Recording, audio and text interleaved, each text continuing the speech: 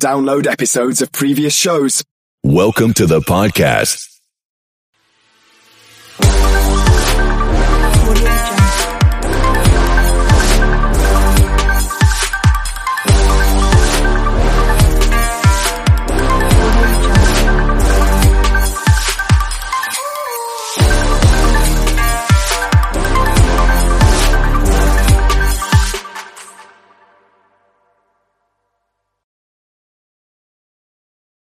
It is the Riot Podcast. Somehow we made it through an entire show today.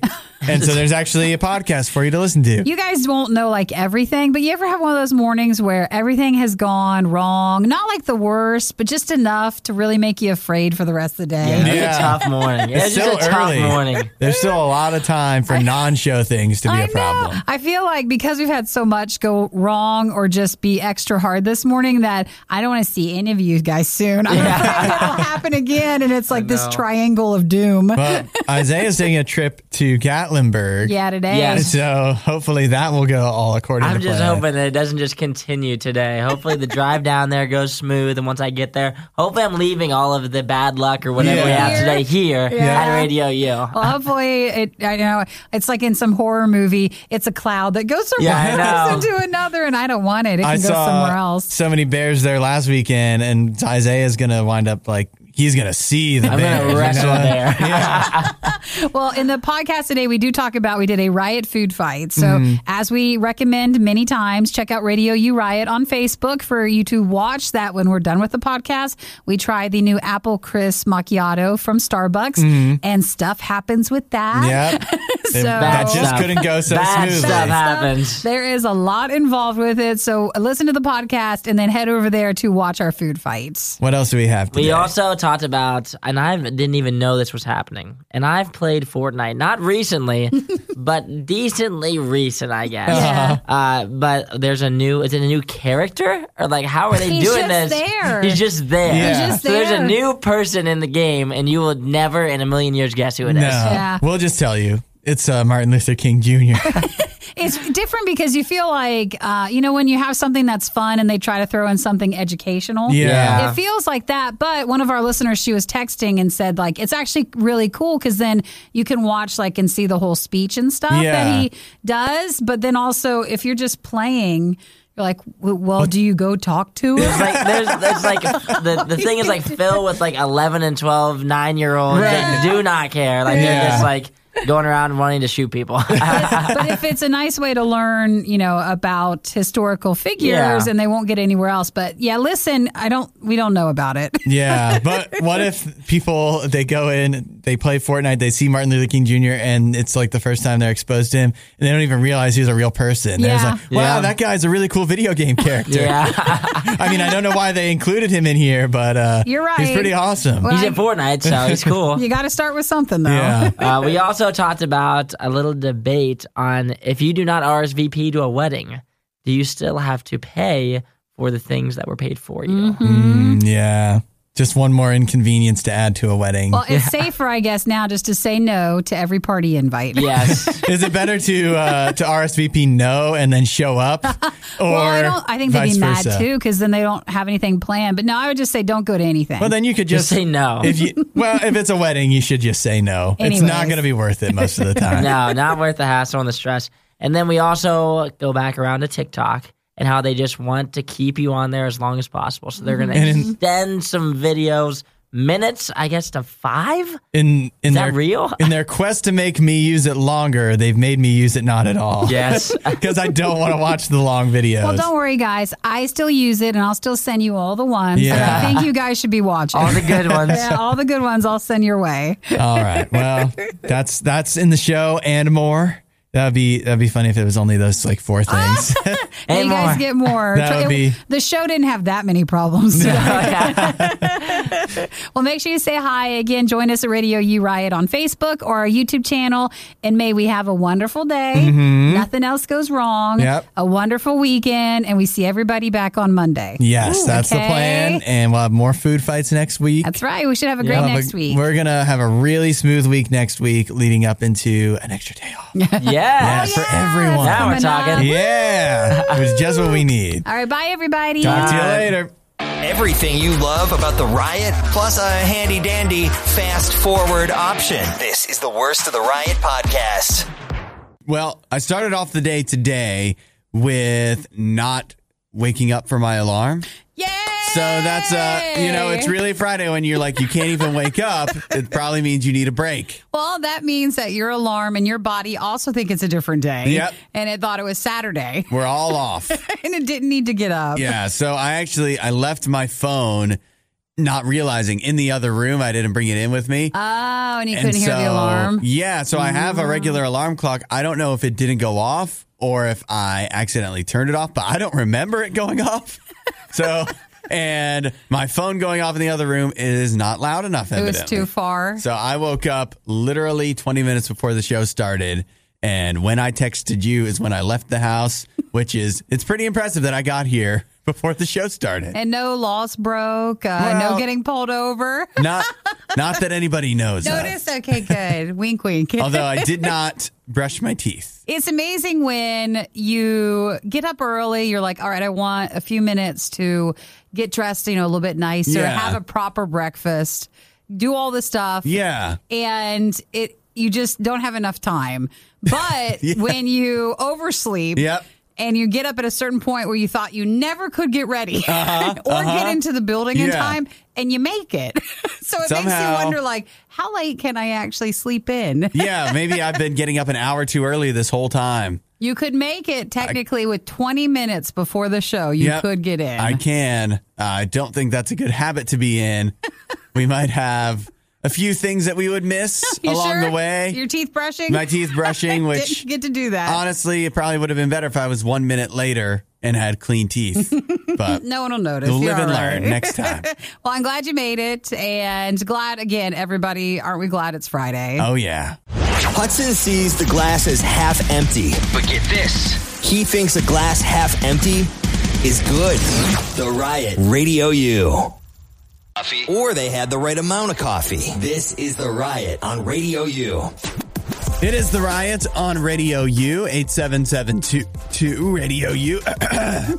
You're all right there? It is. I need coffee. You do? Since I rolled right out of bed and into my car this morning, I did not get to make coffee, and I still haven't. Well, maybe wait, though, because we are supposed to send Isaiah out to go get us the Apple Crisp Macchiatos from Starbucks. Yep. So we should try the new drink from the fall menu. Yeah, so we'll go get that instead of doing the Milk Crate Challenge. Didn't know that was a one or the other option. We're going to have to get rid of all these milk crates. So the Milk Crate Challenge is the one where you take a milk crate. You take a lot of them. You take a lot of them, and people would stack them up and make like a design or like a pyramid sort of thing. And you're supposed to be able to go across or go up it. And everybody was falling over, getting injured. It doesn't make sense when you say it out loud. No, it doesn't. But they are fun to watch, aren't they? They are. But now we can't. We cannot, because TikTok has banned both the hashtags Milk Crate Challenge and Crate Challenge, and they've also taken down as many as it's people's videos. Yeah, they've taken down the videos that were of the Milk Crate Challenge. TikTok, you're not supposed to be the one to decide. I thought TikTok was the fun place. Come on, Dad. Yeah. I thought, other communities, other services, they like to just crack down on anything that gets interesting. And TikTok was like, that was like going to a party and anything goes. And now, not the Milk Crate Challenge. It doesn't go anymore. Well, it doesn't make sense because there's tons of other challenges that push the line. And they say TikTok prohibits content that promotes or glorifies dangerous acts. And we remove videos and redirect searches to our community guidelines to discourage such content. So they've cleared out those hashtags. And if you wanted to do the Milk Crate Challenge, you might not have your video up anymore. Yeah, I don't know, man. I've seen some pretty crazy videos on TikTok, and it's like, are you sure this is people getting like hit by cars and stuff? And well, people have brought that up before, especially if you are a bigger content creator. Yeah. The things that some people get away with that the guidelines should take away that video. Yeah. But then they'll remove the account completely of someone else who's been doing something similar, who just does not have as much followers. Right. That's been much talked about. Yeah, I don't know look, I know people have been getting injured doing the milk crate challenge. It's still hard for me to buy that. Like, it's just so dangerous that we could not encourage anybody to do it. Like, anybody seeing the milk crate challenge is going to poison their mind. They say it's even worse than falling from a ladder, which is what they were saying. Well, which I also don't do. Which also happens in movies all the time. I and we know. don't see movies getting banned. Just make up their minds. Just you can't glorify it 1 minute and then pull it the next. I'm going to start doing a new TikTok challenge, the ladder challenge. Because it's not as dangerous as the milk crate challenge, so they shouldn't ban it. I know, you're right. It's not bad. Yeah. So that's the update in case you were looking for more milk crate challenges, or if you placed your order for your milk crates. You're going to have to find a different service for that one. You're going to want to return it because TikTok will remove your video if you try to do one. Yeah, sorry, guys. It is the riot. Can you imagine, though, if you got those all in the mail? You're like, but my video! No. There must be some place you can upload it and still go viral, right? Maybe. It is the riot. If you're looking for hot takes on the day's most important news stories, you're in the wrong place. You're listening to The Riot on Radio U. So if you go to a Spirit Halloween store now, what you may find is a Cheetos Halloween costume. Oh, actually multiple Cheetos Halloween costumes. What does it mean? Is that like the trend for this? Well, I mean, it's a little early to call it a trend, but at least it's an option. It's an option out there where you can either be dressed up as a Flamin' Hot Cheetos bag, or a Flamin' Hot Cheeto. Oh, that I think I'd pick the bag over the Cheeto. The Cheeto looks like something else. The Cheeto could be almost anything, and it specifically says Flamin' Hot on the package. Yeah, but it does not. It's not the color of a Flamin' Hot. No, it's more the Flamin' orange. Hot are totally red, and that one is definitely orange. And it looks like there's also a super soft throw blanket from Cheetos that you can get. That I would like. You can just make your own costume, just wrap it around you. Or I mean, that's a Cheetos thing you can enjoy year round. That's right. You can have that. Need that just for Halloween. So is this what we're dressing up as? Do you want to be the one? Like, I'll be the Flaming Hot Cheeto bag. All right, I'll be the Cheeto. You see the picture of the guy though? He looks like he's having a real good time in there. That looks so bad. He's got the sunglasses just like Chester Cheetah. Yes, he does. And we'll give Isaiah the throw blanket. He can just make He's always his so own. cold, so it's okay. Absolutely.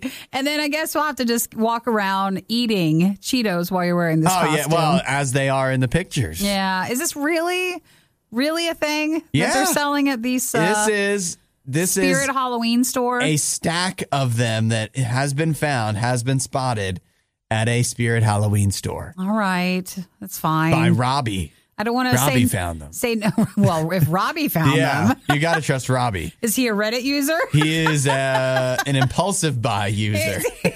And we know what he's going for this Halloween. There we go. I'm in on it. Definitely. All right. If I find it, I'm going to get it for you then. Okay. Which one do you want? You're going to... either one. Either one? Okay. And the blanket. Oh, dude, that's not a costume. I'm not just buying you a throw blanket. Come on. The show I will brought have to back get you moon that. pies from my trip to Tennessee. You bring me a Cheetos throw blanket from your trip to Spirit Halloween. Diamonds might be most girls' best friend, but for Nikki, it's DoorDash. The Riot on Radio U. You know, it would just turn this Friday right around. Turn this frown upside down? Yeah, you know what it is? What? Some Starbucks. So, Isaiah, you don't go to Starbucks a lot? I've only been there one time. One ever. time? One time ever. And you ordered a milk? What did you get? Actually, I've been there twice. One time I got a pink drink. I was with my girlfriend. Was that good? It was good. What's that a was pink pretty drink? good. I don't know. It was just pink. I asked What's a pink drink? It's like Nikki? a strawberry coconut milk drink. Ugh. Yeah, I asked him. I was like, what? Like, I was asking my girlfriend. I was like, what would I like? And she's like, well, you don't like coffee, really, so you probably should get like a pink drink. Sure. I was like, well, I don't know if I really want to get the pink drink. I'm like, is there something else, like maybe a little manlier that I can get? And she's like, not really. And so then I'm walking around with then I'm walking around with the pink drink. And you're like, this is good. Yeah. And then the other time, I just got a white milk and a blueberry muffin. Well, okay, what we would like you to go get us is so that they have the new fall menu. Yes. And they did the pumpkin lattes and all that stuff this week. But we want to try the new drink, which is the apple crisp macchiato. It sounds kind of like an apple cider to me. Is that what it is? Like an apple cider? Sure it is. Yeah. Sounds about right. Yeah, apple cider sounds coffee. great. So are you going to get one? I don't know. See, I like apple cider. So I think it's you like would like apple it. cider. It's caramelized apples, brown sugar, and a spiced apple drizzle for a macchiato. See, it sounds so good, but I know that when I drink it, it's not going to taste like those fantastic things. No, I think don't you'll know get that. it. This is one of their. It's a signature drink. Is it like a fruity drink? Like, is this like it's not like a coffee, right? It is, yeah. It's like Wait, which one? Is it a coffee or a fruity drink? It's more like your cappuccino than a coffee. Yeah. Oh, beautiful, yes. Yeah. And I like it warm. Listen, I assume we're all getting it warm. Starbucks isn't for people that like coffee, okay? Don't you understand? It's for people... So like blueberry muffins, Right. white milk, Yes. and that. pink Exactly. drinks. Perfect. I fit right in. Yeah. So if you'll go get those, then we'll do a Riot food fight. We'll try the apple crisp macchiato in a little bit. do it as soon as Isaiah gets back. Yeah. See you guys in an hour and a half. Dude, we're sending you to that one. That one's I not know. as busy. You'll be You're fine. like, it's 3 minutes away. I'm like, Yeah. all right, we'll see how I make it work here. But he's walking. Yeah. I want everybody, though, to get your phones out and start your timer. Yeah, and let's see exactly. how long All it right. takes them to get the drinks. All right, we'll do that coming up as soon as Isaiah gets back. You were one of the lucky few who missed the riot when they were live. Yet here you are. I also like to live dangerously. This is the Worst of the Riot podcast. I don't even know. I haven't played Fortnite in a long time. No, really? I don't know how it works anymore. Oh, you don't? Like I used to think back in my day in Fortnite, it was you and 99 other people and you tried to kill each other. Okay. Is that how it still works? I haven't played it in a while. Because too. if that's the case, what is Martin Luther King Jr. doing in the game? But he's just staying there. Like he's not. He's just hanging out. Well, I think, observing the killing. He's not a playable character. Yeah, I don't think he is, but he is in the game. But that's what I don't understand. It's an interactive educational experience, they say, for Martin Luther King Jr. So he's in the game to kind of like teach everybody. Yeah. But not the game. No. Not teaching about the game. Yes, it's just where you can go in and instead of playing and killing, you can observe and educate yourself on what happened with Martin Luther King Jr. Apparently, and I almost feel like, because Epic Games makes Fortnite, and I almost feel like they just want to, just in case, distance themselves from this, because they said it's not built by Epic Games, it's built by community members. Ah. So does that mean that, like, just in case there's something offensive or wrong about it, like they don't want to be held accountable, Well, but they're calling it the March Through Time. Yeah, it is an experience, and that's from Time Studios and via Fortnite Creative, which is where people in the community can create something. So yeah, it's interesting to see. A lot of people were talking about it yesterday. Yeah, it's just weird. It's, like, it's not where you expect Martin Luther King Jr. to pop up. I agree with you. It I don't know feels if that- it feels like a natural fit. No, it but doesn't. maybe they does it? want to start incorporating other people throughout history Yeah. to have a place where they could be teaching us things Yeah. that maybe we wouldn't learn if we weren't so focused on Fortnite. Yeah, that's what I kind of want to get at. That maybe we should be learning about Martin Luther King from other resources, maybe other than Fortnite. But if you're never Maybe going to other resources, that shouldn't be your introduction to Martin Luther King Jr. at least someone's saying something. I guess I don't know. that's good. There could be history books, websites that could give you like a real look at at who he was as a man. So I don't know, like if you would have put him forward in time now, would he want to be a part of that? See, that's another one. That's people's question concerning it. But yeah, people were just talking about it yesterday. So if you're into Fortnite, I guess, and you're like, is that Martin Luther King? What's going on? I clicked on the wrong game. Oops. What'd I download? Yeah. What's that? It is. It's just something that the community did. Man, 2021 Mad Libs are all over the place, aren't they? You think you just made up something that's creative, and then all of a sudden it's real. Yeah, you don't know. That's a good question. Aaron wondered if they have the permission for the King estate, so they wonder. I was thinking about that as well. I would have to think because is it his daughter? Yeah. Is it Bernice King? Mm. She's very she's on Twitter protective and stuff. of it. But yeah, right. She would. I think she would have something to say if this was not signed off by the family. So that's the good news, I guess, that hopefully you would think it's approved. But maybe we should check in with her. Experience with educational publishing, which is the job. They're really protective of his image and work, which is absolutely true. But again, it's a community event. It's not Epic Games doing it. So I don't know where that falls in if someone is just making it, can they be creative compared to if Epic was making money off of it? Right. I don't know. Good point. But you could argue that just getting people to seeing that he's in the game and then going into Fortnite and not even clicking on that, but playing the game, then Fortnite, Epic Games can be making money. So it's a hard line to draw. But they don't say any more than that. If just one person is, learns more about Martin Luther King Jr. because of this, and I guess it's all worth it, right? Then maybe they'll add other figures. Coming soon, other historical people in the United States and throughout the world. And then before you know it, your Fortnite game is full of non-playable characters. Yeah. Of people you got to get around. It's just a museum. This is The Riot. Radio U. So we sent Isaiah. We're doing a food fight to try the new Starbucks Apple Crisp Macchiato. Yeah, he's going apple picking. Apple Crisp picking. What I didn't know is Isaiah is not familiar with Starbucks. He's only been there and ordered a drink once. And he ordered a milk. And a blueberry muffin. Don't forget that part. Yeah, of course. So we sent him with the order thinking, maybe 10 minutes. It's literally one road over. Yeah. And then there's another Starbucks the other road over. There's too many around. So he just sent me, Hudson, running into some slight complications, but I'll be back soon. What complications could you? I don't know. I don't even want to interrupt him to ask him. Yeah. So I guess we'll find out when he gets back. I'm afraid of what they could be. Maybe it's car complications. Maybe it's not even Starbucks. Yeah. I don't know. I mean, okay, when you're less than 5 minutes away from somewhere, I think and that's you were 2 just minutes, there. Yeah. What are the complications that can arise? I don't know. Maybe he spilled the drinks. Oh, that would be bad. Do you think? So maybe he had to go back? Oh, no. Oh, no. What if he's like that woman yesterday and he burned himself? Oh, no. Oh, no.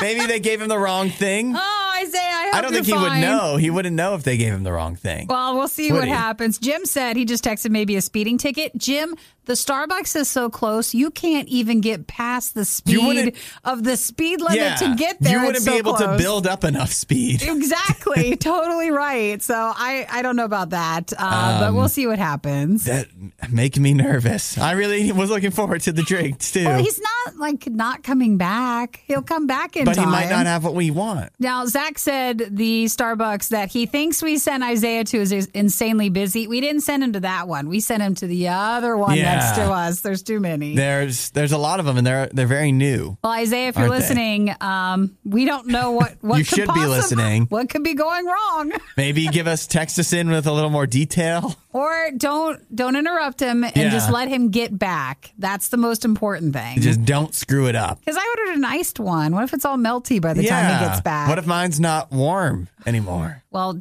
let's be supportive. Yep.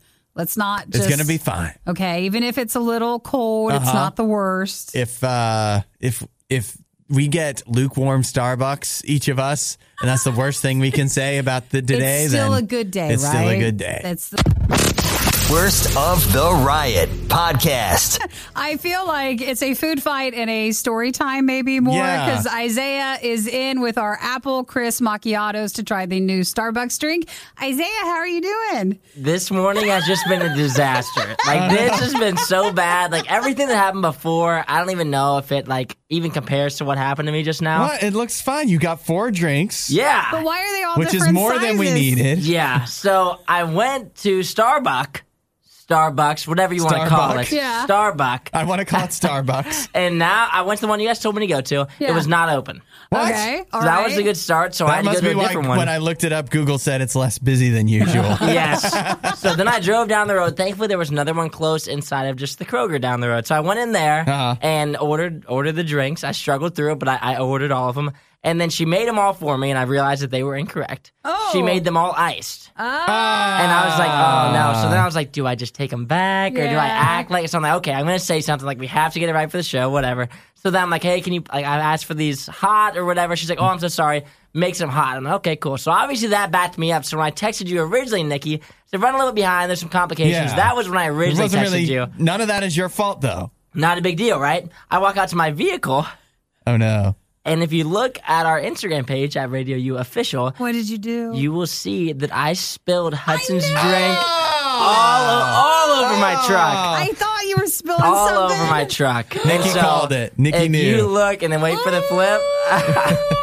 Oh, it was a disaster. It was a disaster. And so my car smells incredible. It smells so darn good in there. But me and Hudson are going to have to split the little one. Oh, you didn't go back and get a new one? No, I didn't go back and get a new one. I Hudson, thought I had already It's been all right. so It's all behind. I was like, you know what? I'll just pour the one that was supposed to be mine, just a little bit of it, and Hudson can have the venti, and it won't be a big deal. All right. It's Well, all good. The good thing is too, you're going to on a trip today. And Yeah, you exactly. Had a nice long car trip. Well, wait a At minute. least it's gonna smell good, you know. You still have 4 drinks, though. You had a Isn't cold brew. This Remember? is the cold brew Yeah. for you. Yeah, you had a cold brew. So wait, you spilled. I you spilled still have the this. cup of. Yeah. Okay, that's my confusion. There Yeah, we the empty go. one. So the cup, Yes. as you can see, is covered in whatever this drink is that I ordered. I wondered. I'm glad I called her. I was like, he must have spilled it all over his Yeah. car or something. Everywhere. Nikki knew. Nikki Isaiah, knew. thank you for going through all that just to Of get course. the Apple Crisp Macchiato, the new fall drink from Starbucks. I feel Now- like we really have to like it, Hudson. Now I know why. When he walked out of the studio, we were about to distribute the drinks, and he was like, "No, no, no." Wait, is this the cold brew then? I think Yeah. this might be the cold brew. Is that the Yeah, I pumpkin think one? this is. Yeah, that's Hudson's. This is Hudson's? Hudson, I drank out of your lid. Oh, no. Don't pour that over the board. Look how big mine is. though. Because No. that one, We can switch lids. that one's good, but that one's not as apple. All right, the Apple Crisp Macchiato. I got an iced one. You guys both got the hot one. All right. There's some that's ice good. there. I think I need to stir it. You didn't get me a straw. All right, Nikki. No, I didn't get the straw. A straw. How am I supposed to stir There's it an up? anti- I don't even know what straw you want me to do at this point, okay? initiative. Look at the layers. I got to take you to Starbucks next time. I'm going to walk you through the whole process so we don't have to worry about There was it. a lot of confusion on my hand. I thought Starbucks. This is why they give you these lids like this, because they don't do straws anymore. Well, you're supposed to not like the earth and still ask for one. No. Ask for a straw. I didn't I get think that's that in the pretty text good. message when I picked it up. It really tastes like you get the apple. Like you really definitely get it. They say it's caramelized apples, brown sugar, spiced apple drizzle. You guys like the hot version? It's good. Is it? It's really good, It's actually. all right. Are you going to try to drink the stuff on the floor here? No. No chance. We're seeing him out there. He's taking his truck mat and just like pouring it back into a cup. All right, Hudson, you don't like it? It's just fine. You don't like the apple? It's not especially exciting. Let me try this. Isaiah went through a lot to get that for Yeah. you. Yeah, though. I don't know. I know. I don't. You're supposed to say I love it. What's worse? Thank you. Me just drinking out of this cup that you just drank out of, or No, I didn't drink out of that one. No, poured but mine. Nikki I drank my I cold drank that out of one. it. So I don't know if drank it's out of it. Is it offensive for me to take the lid off? You can take the lid off. In these COVID times, I insist. Go ahead. That's the pumpkin cold brew? That it does need to be stirred. You can your layers are pretty intense. There's Yeah. 3 different layers there of what's Hold going on. Yeah, I think the apple crisp. Let me taste it again. Maybe we're just so used to with the fall drinks having the pumpkin with it that the apple is kind of weird, but it's good. I think it tastes really good. It is good. I don't think it has a very strong apple flavor, actually, despite what you said. I think it's just kind of the standard latte feel to it. The macchiato. Yeah, so I don't know if I don't like Starbucks coffee that much, so it's all right. Like, I agree. There's not a lot of apple there. I also agree with that. Let me put it this way. When you drink the pumpkin spice latte, it's like you're tasting the pumpkin spice and you're like, this is fall. This is... I find it hard to believe this will become synonymous with the fall because it's not as in your face. But listen, apple is the new flavor for the fall. Whether you like this drink or not, you're going to see apple in everything. And because Isaiah spilled the other drink, we will be supportive. And we are glad we got this. Whether you want it or not, we're all going to like it. Okay, everybody? I am drink appreciative. It all. And we'll help you go clean your truck. So we'll help fix that out later. I need to go see the pictures. Was it the inside or the outside? Oh, it was the inside. Oh, it's no. It's on the passenger floor. But thankfully it dropped on the floor, so it wasn't on the seat. Yeah. And you took your truck, not the Radio U van. Yeah, it's in my truck. Oh. But it smells so good in there, though. If you go to Radio U Official, you can see Isaiah's trip to go get our food fight drinks. The Riot Podcast. Radio U. We also are on TikTok at Radio U Official on there, right? Yes, we are. And we don't post there very often. Think I kind of stopped. It just happened to be around the same time. When you started the show I with stopped me? when I started this show and Yeah. also when they added the 3-minute video length. Well, I don't Not only think- did I stop posting on it, I stopped going on there. Do you feel like when the 3 minutes is an option that's too long, like it's too pressure, too stressful to try to get a video that length? Well, yes, for sure. I would never make a video that long. I guess either a video should be like 30 seconds or it should be like an hour. Yeah. There shouldn't be a lot of in between. That's true. And so TikTok, maybe they kind of agree because they are now testing out 5-minute TikToks. We're getting long there, guys. Yeah. You're going to eventually just say it'll just go the way of YouTube. Yep. Because YouTube in the beginning had a very small limit. Yeah, it wasn't as short as and that was, I think in YouTube's time, that was purely functional. Absolutely. It wasn't they couldn't handle it. Right. And people didn't have fast enough internet to load to like a 5-minute video at that time. Or certainly not to upload one. It must mean that the 3-minute changeover went well enough for them that they're going to test a 5-minute video upload length. Well, the other thing is, I feel like once you go over a minute, it's just like, who cares? what's the big difference between 3 and 5 minutes? If you're going to go 3 minutes, might as well go 5. You're going to go 5, might as well go 10. Well, tell me if anybody else has noticed. Like, text me if it's just me. But I feel like it doesn't matter because you can, scrub through and just go to the end if you want. But once that started, in the beginning, a lot of people allowed their videos to have that. Yeah. But when you upload something, you can choose. Oh, you get the option? Yeah, you have the option if you don't want someone to be able to, go forward in your video. Yeah. So I think at the beginning, everybody allowed it. But now every video I find that I want to watch, they took that off. They don't allow you to scrub through it. And so I just I don't want any longer videos. I wish. No, the videos are too long. They're too long. Granted, I don't know if TikTok cares about my opinion specifically because I haven't been on TikTok. I have not used it in days for sure. Well, I wonder Which doesn't sound that impressive, actually. I haven't been on TikTok in days. Yeah, that doesn't help your argument. No, I rarely use it, and it's partially been because I had nothing to post after I started this show, but it's also been because I've been, I guess I just realized I didn't need it that much. Sure. Wasn't that interested in it. But when they do start making the videos longer and longer, then they're just losing the beauty of what TikTok was. And TikTok isn't, I was using TikTok before, and it hasn't been around that long where you can be like the old man that's complaining about the way things used to be. It was like 3 months ago. It used to be good. Well, I mean, that's how it is. Yeah. But I don't know if you're a creator and if you make TikToks, if you monetize your stuff, do they have to watch a certain length? Do they have to watch the whole thing? If you're making it 5 minutes, when does a view count towards the money with it? Right. Well, so for 5 minutes, that's a long, it's longer than you think it is if you're used to watching all the shorter TikToks. Yeah. And that's where you really want the fast forward feature. I just don't want those to be on the For You page because that's all I watch. Yeah. I wish, I don't want them pushed to me. be. It's fine. I kind of feel that it's fine if they want to allow people to do 5-minute videos. Yeah. I just kind of wish on the For You page you could limit how long you could put a limit of, I don't want videos to come up on here if they're over a minute long. Yeah. Because that would improve my experience. Now, they're saying that TikTok is actually probably testing various lengths. So at this point, you have the 3 minutes, but some users have had 5, some users have had 10 minutes. Oh, wow. So depending on how important you are in the TikTok world, you might have the option to do various lengths, and then eventually they'll roll out what times and lengths they allow. They're also working on stories as well, which maybe that's what they're thinking is that the shorter stuff can go in the stories. This is the Worst of the Riot podcast. This story here, Isaiah, I wanted to bring you in because you're the only one who's not married yet. Yes. So whenever you do get married, this is an idea for you that you could, for any of your guests that don't show up, you could send them a bill. That sounds like a great idea. Doesn't it? You get all your money back, right? You can just make it up. You will not have your friends. Yeah. You won't have any friends.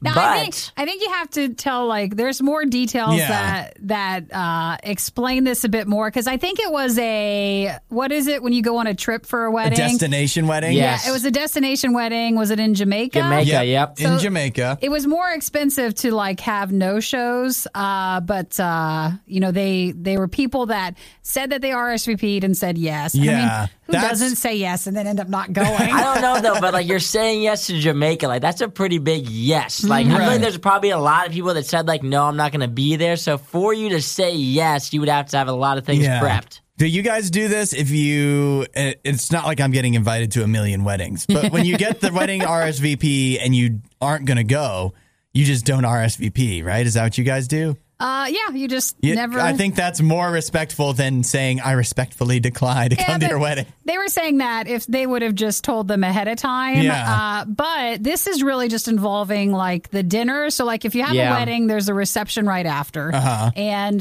that is what they're charging this couple for who did not show up to the reception. Okay, so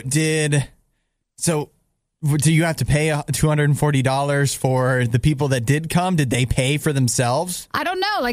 No, you don't have to pay if you show, but I mean, you're ordering the meals, so you're already having an extra these 2 meals that just don't go to anybody. Okay. So that I don't even know if with this story that went everywhere yesterday, I don't even know if they actually invoiced or they were just showing this is what we should be doing. Well, there's a photo if you look down below of the invoice that the guy had received that he posted on Twitter. He said I've never seen this before. And then some of the people were in the comments is kind of where the debate started. Yeah. Where there were people I had a lot of people not show up to my wedding. The plates were $120 a piece, and then we ended up eating $800 worth of food. Not literally eating, but eating the $800. Oh no, Isaiah, I'm taking that home. Yeah, exactly. Hopefully they ate the $800 worth of steak or chicken or whatever they had too. I don't know if that's necessarily a perk of the wedding, but that's a known thing, right? Oh, you take all your leftovers home, and you and your your family, your parents, and the in-laws. It freezes. It's fine. Yeah, they'll be fine. But I can.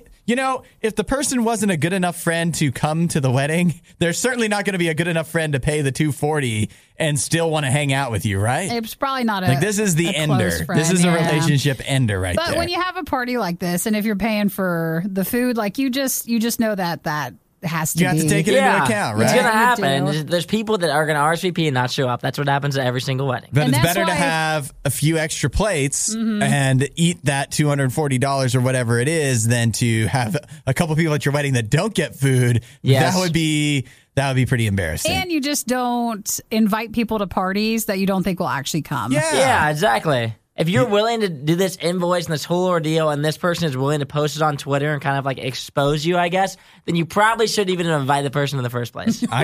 I can't wait till you get married, Isaiah. Oh, you think so? For the show. For the show.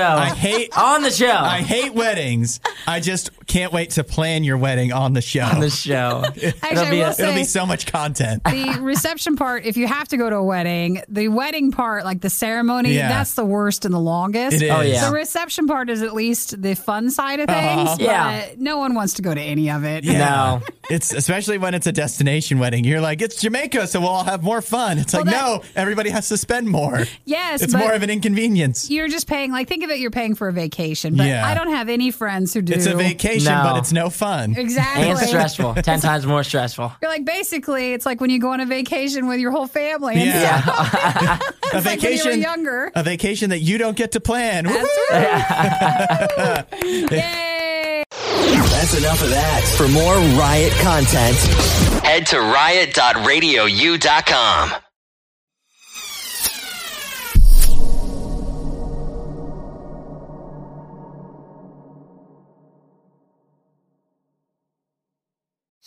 If you enjoyed this episode, please leave us a review on iTunes.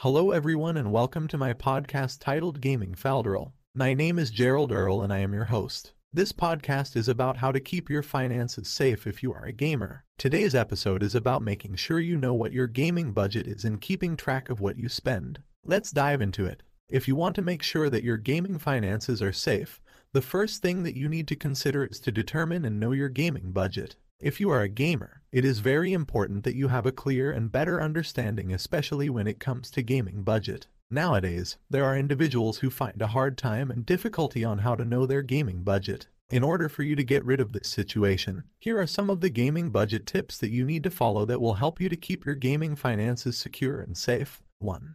Research a gaming hardware or video game before you purchase it. Before attempting to purchase a certain gaming hardware and video game, it is very important that you conduct your own research about your desired online gaming that will suit your taste, desire, and budget. You can browse the web to look for affordable gaming hardware that you are searching for. 2. Try first your preferred game before buying it. Most online stores will offer you with free trial of your preferred game before you purchase. It lets you make sure that the game will meet your desire and game taste. In this way, you can be sure that your chosen gaming hardware is worth paying for. 3. Search for previous games. Every year, there are different games launched online. You can search in the web for some previous gaming hardware that are offered at an affordable cost. Most of the producers of older games are offering their users with reasonable costs that you will surely love. 4. Purchasing second-hand games. You may find some gaming hardware that offer their users with second-hand games after they were released in the market. The second-hand games are not quite popular choice for your kids, but they are more cost-effective. 5. Search for games that you and your family will surely enjoy. If you and your family are fanatic gamers of a certain gaming hardware, the best thing that you need to do is to search for a game that will perfectly suit the taste and desire of your family members. In this way, you can be sure that you and your family will surely enjoy the game at a reasonable cost. 6. Check for various console versions. A wide variety of console versions will guide you to perfectly opt for cheap gaming hardware with excellent features. When you already formulated your budget plan, you will not find difficulty in tracking the amount of money that you have spent for your gaming issues. The following are the helpful tactics that will greatly help you to easily track your gaming expenses. 1. Make use of envelope system. Envelope system is considered as one of the effective tactics to easily track your gaming expenses. Dedicate every envelope to a certain spending category like your basic needs, gasoline, and your gaming expenses. By doing this, you can easily budget the exact amount of money that you will be spending for your gaming habits. 2.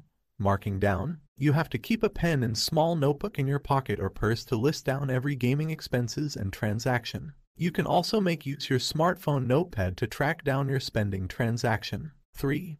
List down your monthly bills. Your monthly bills must focus on your internet service, phone, utilities, mortgage, and credit card bills. These regular bills must be highly prioritized before attempting to allocate your money for your gaming expenses. By doing this, you can easily control the amount of money that you will be spending in your gaming habits, as well as it will be easy for you to determine your gaming expenses. 4.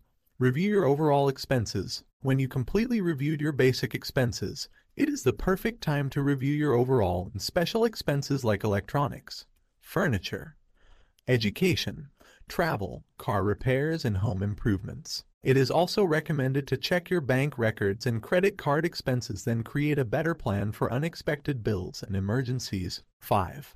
Create a spending plan. Creating a spending plan is considered as one of the top choices that you need to ponder on to track and determine your gaming expenses. However, it is very important that you prioritize your basic needs and make it a habit to check your account.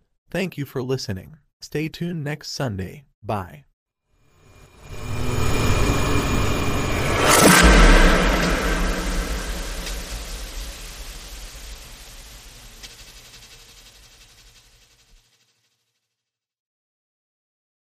Please follow us on Facebook and subscribe via iTunes.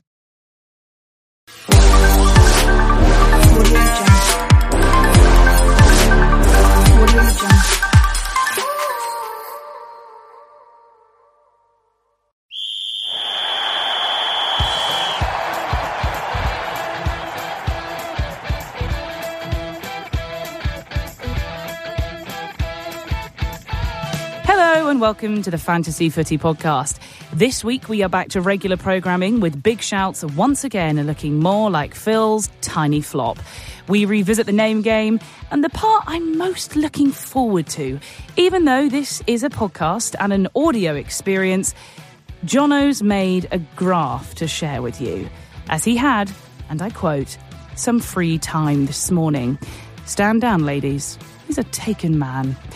With all that in mind, let's get straight into it. This is the Fantasy Footy Podcast.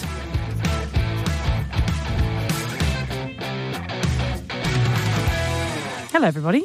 Hello, Sasha. Hi, Jono's giving me the death stare. Bit muggy. I enjoyed it. All right, thanks.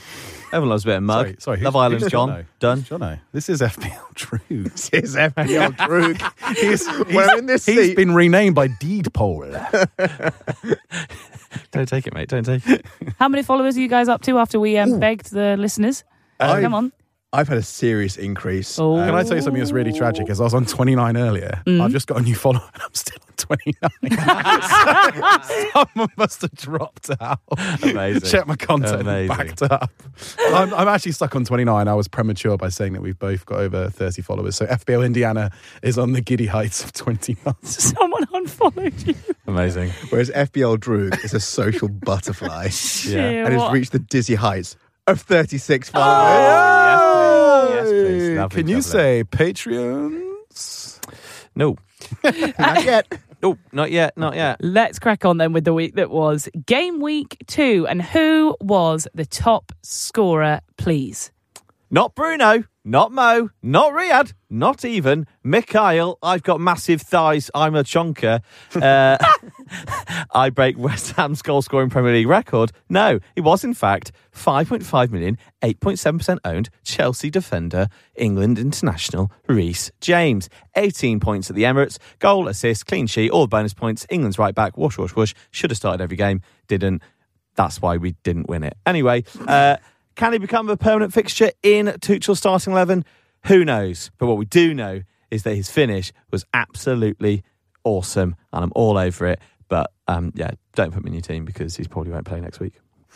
What about surprise packages then? Well, it can't be James as well, so it has to be the new Villa captain and England lefty CB, Tyrone Mings. 15 points, assist and clean sheet for the big lad, who's still big shout eligible at 9% owned and 5 million. Saw a few people had him on their monster boosted benches, so if you're one of those absolute mental managers, well played, Sam. Phil, you know what I'm going to ask you? It doesn't happen often, so revel in it. Please, will you show us your tiny flop? Take us through it. Yeah, time to get the flopper out in the studio. Back up, guys. Okay. Back up! Before I start wielding the name of this week's big flopper. So when I started planning this, I was really excited. I was very smug after Mo's measly 3-pointer versus Burnley on Saturday lunchtime. I was very excited, yeah, especially after 60% of our Twitter pollers told us they were captaining the Egyptian king. But then Bruno happened. 20 points against Leeds, 1 point against Southampton. Frustrating AF. He should have had an assist from a free kick. but he was outshone by Pogba again, booked for moaning and looked a bit silly in those very yellow shorts that United have got. At least I didn't triple captain him like one poor guy did that I saw. Did he? Yeah, shame. But Bruno, I'm afraid you've gone from top scorer to biggest flopper. Wow. Hero 2-0. Mm-hmm. Let's crack on then with everyone's least favourite segment. And this time, I do believe it is back to earth with a bump, gentlemen. Oh, I top scored. Fantastic. Whoa. I mean, okay, we'll get onto that in a bit, but carry on, Harry. Go on. Harry, how did you do over there? Yeah, it wasn't great. Lucas Moura played 66 minutes, clickety clicks, 3 points. Not as lively as last week. Bergwijn was the better of the wingers for Spurs. Kane, though, came off the bench. Is he back? Maybe. Kane, she do it. Kane, she come back. Kane, he come back. Anyway, Lucas Moura, 3 points, clean sheet. Never mind. Jono. I'm going to class this as a victory. Okay. ASM will go with 90 minutes, 2 points. All far to no poo versus Villa. Stupid headband wearing showboater, but twice the amount of points of Callum Wilson and 1 million cheaper. So bargain buckets all round. Wow. You should go into politics. Phil? Brian Mbermo hit the bar. He almost assisted Tony twice from corners. He looked lively all round. Still feeling have long-term value, but 75 minutes and 3 points. Side note, however, Sash, is he's currently ranked 12th out of 236 Premier League mids in terms of creativity. So don't be too disillusioned. But that has no 3 points. Relevance to our big shout. I'm just saying, like, he did play well. Just write your 3 points in your new little tally and walk on. But I've just thought of a team name, by the way, guys. Go on.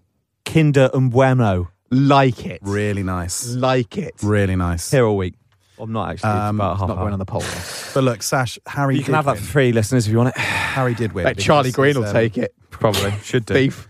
Little thief. Harry's expected points was 5 and Lucas Moura got 3. So Harry's expected points was the closest. So Harry does win this week, which means so far in the Big Shout arena, it's 1 win for Phil, 1 win for Harry, and nil point for JD. Just making up rules now.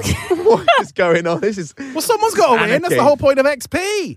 People have talked about fans being back in the stadium, fans fighting, fans crying as examples of nature healing. And after the pandemic, to be honest, I think the panel being terrible at big shouts again is true proof of natural order being restored. Let's have a look then at the Listeners' League. And Harry, what has been happening over there? Because we are genuinely ever expanding, it seems. We are. It is 86 managers, Sash. Soz about us. Let's keep our hair on. We're not quite at the ton yet. We're not centurions, but we will be soon. Obviously, excellent news that we are nearing the century, but it does tip me closer to being outside of the top 50 into the bottom half of the table. And that's all very sad, isn't it? We're talking of heroes to zeros, and it's just getting worse and worse. But anyway, the top scorer for the week was Philip Davidson. Yes, Pippo's 11 4.0, top scored for the second week on the bounce. Well done, Philip. And I must say, it is pretty tight up there, though. We've had a couple of newbies who scored very well in the first week, so there's only a couple of points in it, but I'm already about 60 points behind him. So anyway, we'll move on to the more pressing matters. It is time for the name game. The name game. So yes, we're going to do our nominations now, and we'll nominate one team each as our favourite team name in the name game, and then we'll put it to a poll. The manager of the winning team will then get one of the infamous Fantasy Footy Pod mugs.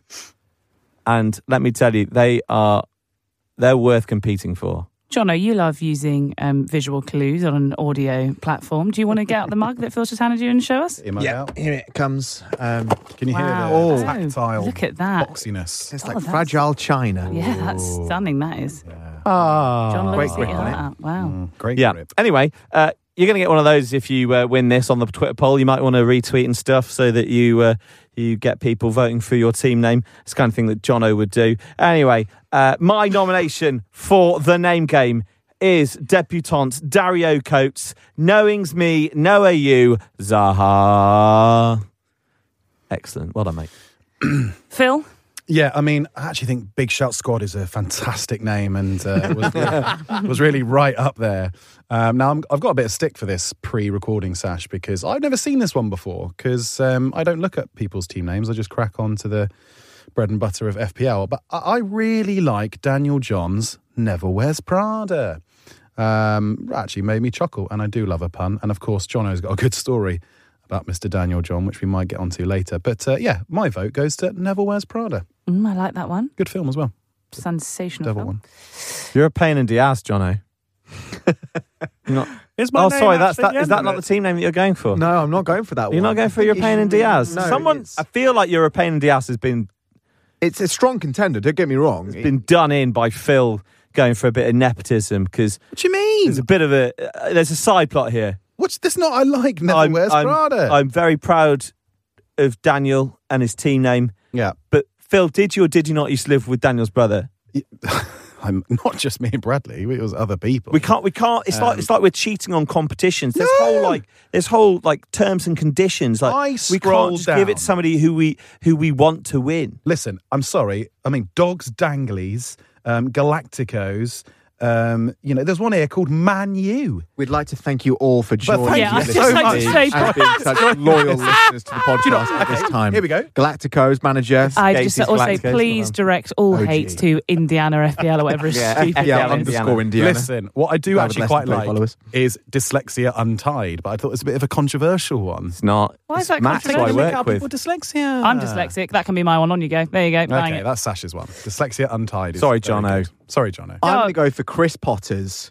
It'd be rude not to. Nice. Real clean. Nice. It is clean. It can get a bit smutty around here, around these parts. It can. That's just witty. I don't want to talk about Phil Slop anymore. Very clean. I'd also like to point out that someone else has taken the name Wet Ass Pookie. We agreed before we started recording this that you weren't going to say that. Well, I am. I can't keep them under control The anymore. steam coming out of his ears. But you know what? Who is it? Who did it? Charlie Green. Charlie Green. Charlie Green. They do say that imitation is the finest form of highest flattery. Highest. So thanks, Charles. Yes, Charles. Green with envy he was. Yeah. Oi, oi. Oh, watch out. Steam coming out of Jono's wet ass pookie. Very, yeah. Sash, have you got a favourite team name? Are you going for Dyslexia Untied? That is funny. Yeah, but I like You're a Pain in the Ass. Yes! I feel like that should win. Hang on. So you two are both going for that? No, I've got Dario's he's got a Knowing different Me, one. Noah Hughes, aha. All I'm saying about Pain in the Ass is I feel I've seen it in loads of other leagues. Oh, big It was chat. like Crystal Palace last year. Big chat. exactly. No, it was not. Yeah. I've not seen it ever before. have. Do you want to I've know the- seen do you wanna Neville's know the Red Party fantastic about news? 4 million times. The best news is that as a dyslexic, I can't really read, so I haven't seen it in any league, so on it goes. There we go. You're a they pain are in the ass fourth. is the other. The fourth and final. It will go to the Twitter vote. If you want to win that mug and you are one of those managers, get on the RTs. Get canvassing. Get your friends, get Change.org. your families to be voting, following us as well. We should do that kind of like, follow us, follow our post to win a mug and like and share with 5 million people. You sound so much like producer Tom. Yes, I do. Anyway. It's like he's in the room. It's scary. I've got to chill. Oh, gosh. He's not there. He's a long, long way away. There's thank nothing you can do God. about that. Anyway, if you want to be part of all this fun and you want to have a chance of having your team name read out and being top scorer in the Listener League, then you have to join it, aren't you? And the code to do so is OTCUNE. OTCUNE.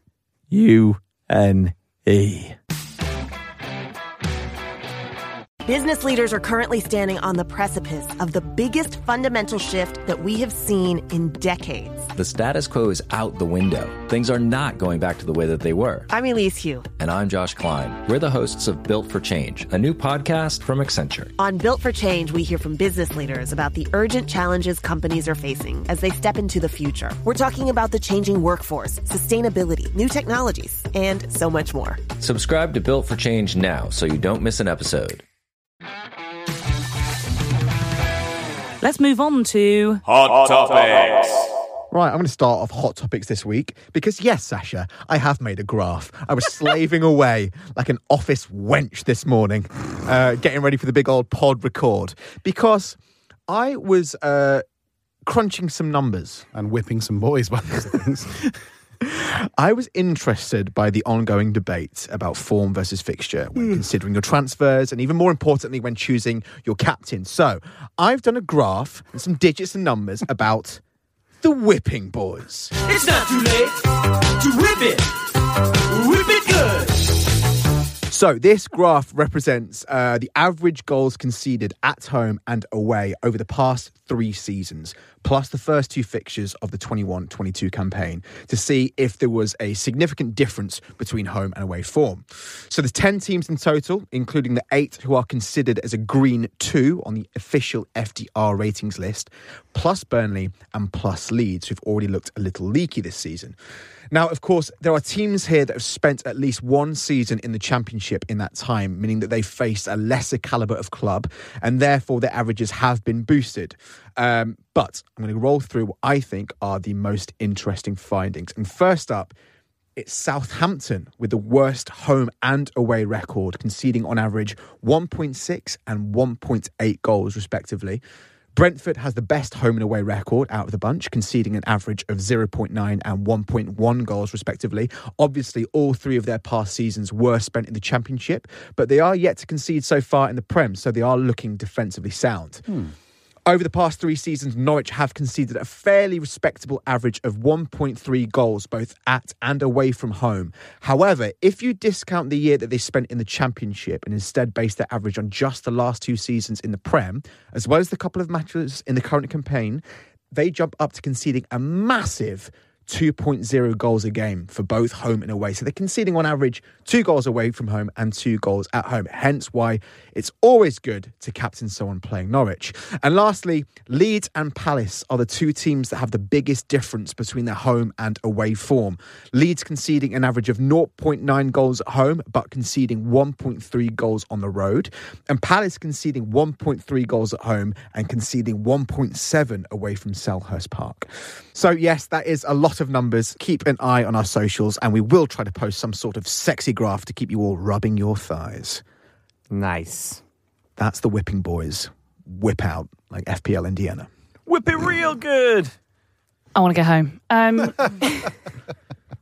So Big Rom, then, he's definitely back. He even called himself dominant in an interview. The man is lean, confident, and he scored versus Arsenal on Super Sunday. So with Harry Kane's future still undecided, is he the premium forward that we should all be getting in ASAP, or because of the Liverpool away fixture next, do you hold firm for now?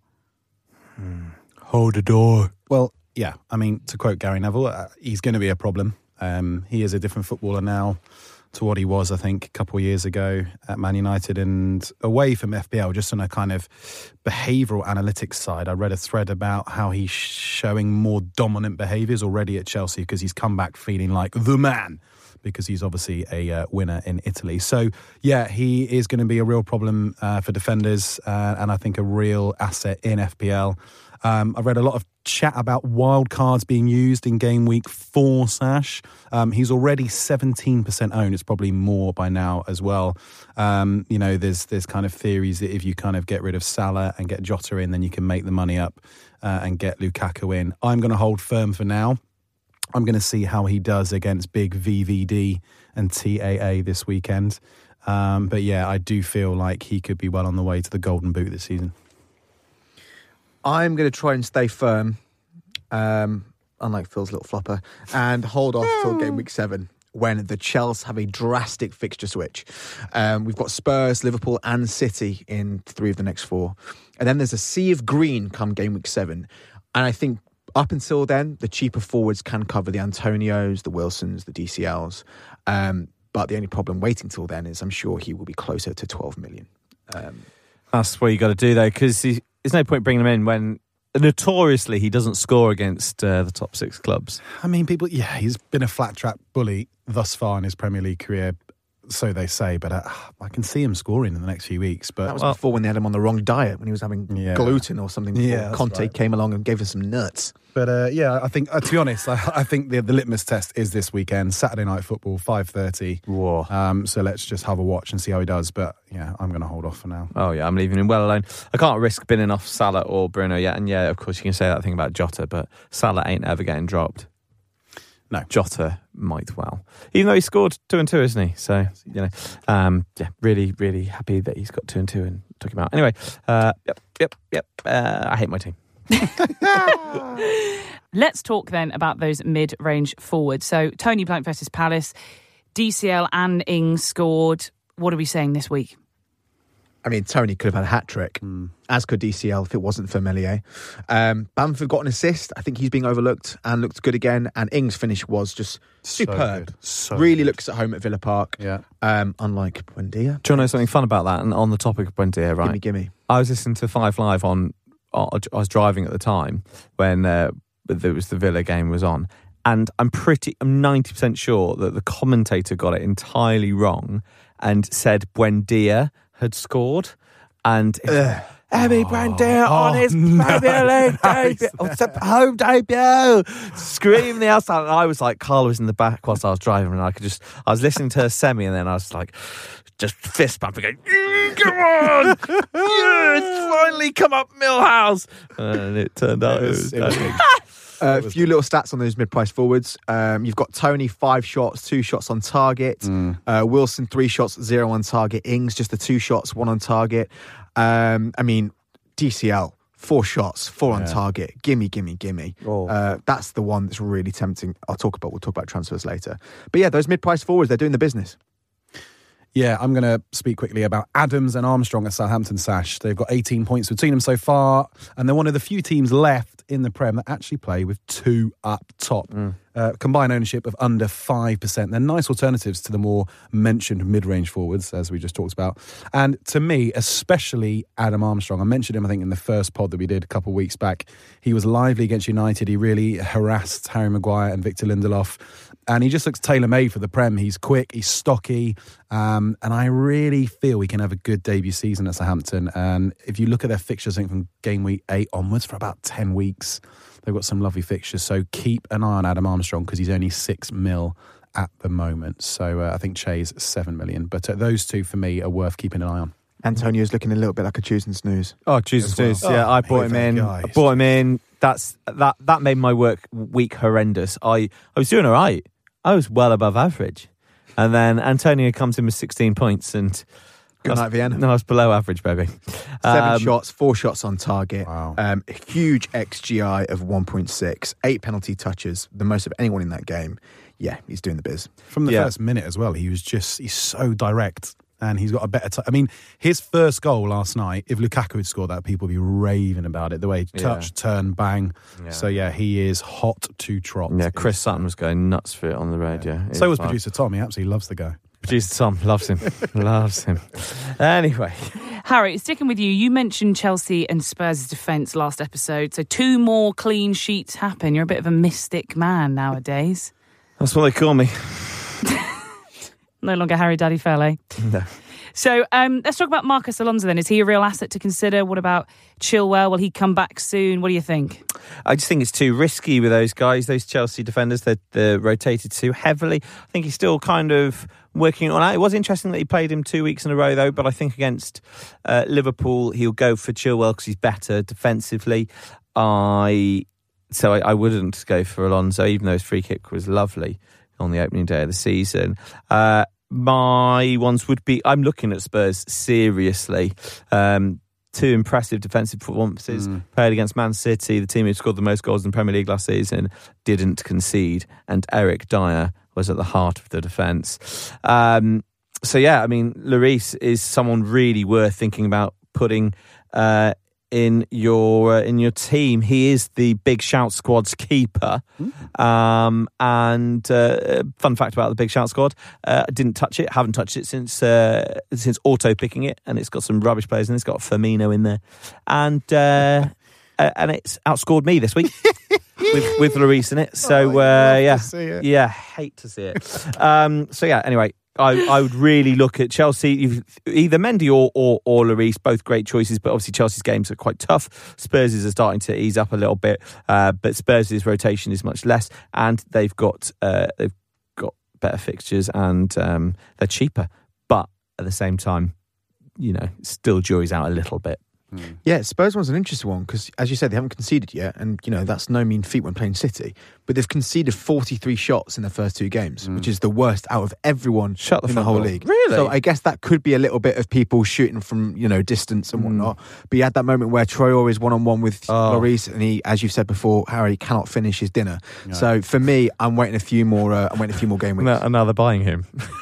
Yeah, it was weird. I think Wolves have had the most shots in the first 2 games. They've had ridiculous, something like 39 shots in the first 2 games or something. So something's up, and they do have some real nice fixtures coming up, Wolves. But apparently Spurs are looking at a drama. The Traore thing's weird. Like, Nuno never used to start him. So why does he want to buy him now? Anyway, we'll move on.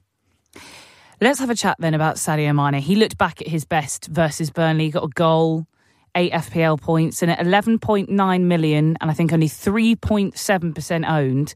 Is he a potential Salah alternative in the coming weeks?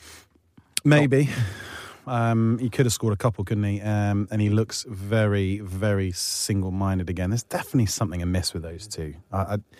They kind of don't seem to like each other on the pitch. And as we know, he's got immense FPL pedigree. It can't be ignored. Even when he was at Southampton, he's got over 130 points every season since 2014. So I think he is a tasty alternative to Salah. I keep saying it, but Liverpool, Chelsea this weekend for FPL and for Premier League kind of visions in the next few weeks. I think it's a massive game, and it will tell us a lot about which way both clubs are going. Like Harvey Elliott, for example, was cheap in FPL. He had a great game against Burnley. Will he play against Chelsea? He got the assist, didn't he, I think, for the second goal. But yeah, Mane is looking tasty again, in my opinion. Well, he got the assist for the goal that was ruled out as well for Salah. Yeah, that's right, yeah. He looked much more dangerous than Salah last game.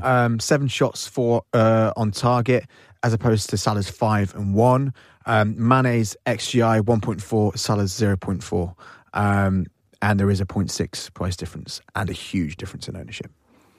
On prices, let's talk about price rises. So coming thick and fast, some huge jumps last night for Antonio and Benrahma. That deadly duo we warned you about last week, and now managers are panicking about getting them into their squad. So what do you guys think? What should they do? I mean, panic. Panic. Not even me. Panic. I had every goal going whilst I was driving, stuck in diversions on the M4 going, Jesus Christ. Antonio, especially the annoying thing was I just didn't see Leicester doing that. I didn't see them capitulating. Obviously, the red card's a big difference maker, but it was just very annoying. I don't want West Ham to do well. There's too many West Ham fans who are friends with me. They look really good. Yeah. And it also annoys me that we could have had Moyes back around the Ancelotti. Yeah, I know. It was around the Ancelotti time on about, obviously we've got Ancelotti, great, but was it the right fit? Anyway, Moyes is pulling up trees with that team. They are a brilliant team, though. He's quite lucky with the squad that's there, ready for him, like Declan Rice at the heart of it, brilliant. Souček as well, great investment. Good keeper, Fabianski. Competitive keepers now with Areola as well. Yeah. So they're a blooming good team, and it's really it's so complete all over. I don't know if there's any real missing pieces. And that's very, very not while Antonio's fit. So, Sash, in terms of price, he's gone up to 7.7 million. Yeah, I got him in just before that price rise. I saw that coming. Yeah, I mean, last week I transferred Iheanacho out and got Antonio in for 7.5 mil. So I went from 1 point to 16, which was absolute humdinger of a move. But yeah, I mean, this is why I think people are talking about wildcards, because they are the current deadly duo in the league. How long it will last? Not too sure. As we all know, Antonio's hammies like to pull up. And I did see a little picture earlier of the last time Antonio was in this kind of form and they were playing relegation fodder was Fulham, I think maybe last year. And his hammies went and he didn't score, and that was it. So he is a bit cursed in that respect. So be careful. But yeah, I mean, -4s maybe if you're really panicking I just don't think so. I think no. I mean, for Antonio, obviously, I've got a spare transfer for Benrahma, but I am going to keep faith with Buendia for one more week, even though he's lost value. So it's they were originally 0.5 apart at the start of the season. Now they're 0.2 apart, which is just. Well, if you look at my graph, they're playing Crystal Palace next at home, and Crystal Palace concede a lot of goals away from home. Yeah. And then they face Southampton away, and Southampton concede quite a lot of goals at home. So read the graph. Read the graph. And Stop Brentford looking at me when you say that. away to Villa, who Buendia's got. So maybe I should just get Ben Rama in and get over myself. Get Benny Boy, Harry. I've been reading like Villa blogs about how well Buendia plays. Villa blogs. I've got graph. Just get on the Benny train. He scored 8 out of 10. He's like showed some real classes of showed moments of class. But well, it's him or Jack Harrison. I mean, Jack Harrison could go. He could face the chop. Boring. Yeah, he didn't have a great game, Harrison, at the weekend. I'd say Rafinha's goal was absolutely beautiful. Harrison's, but he's the kind of guy who just turns up and starts scoring 2 goals and a win. Got 18 goal involvements last season. Mm-hmm. That's basically one every other game. He hasn't done that yet. It's only 2 games in, Harry. I know. This is what I'm saying. I need to stop being so reactionary.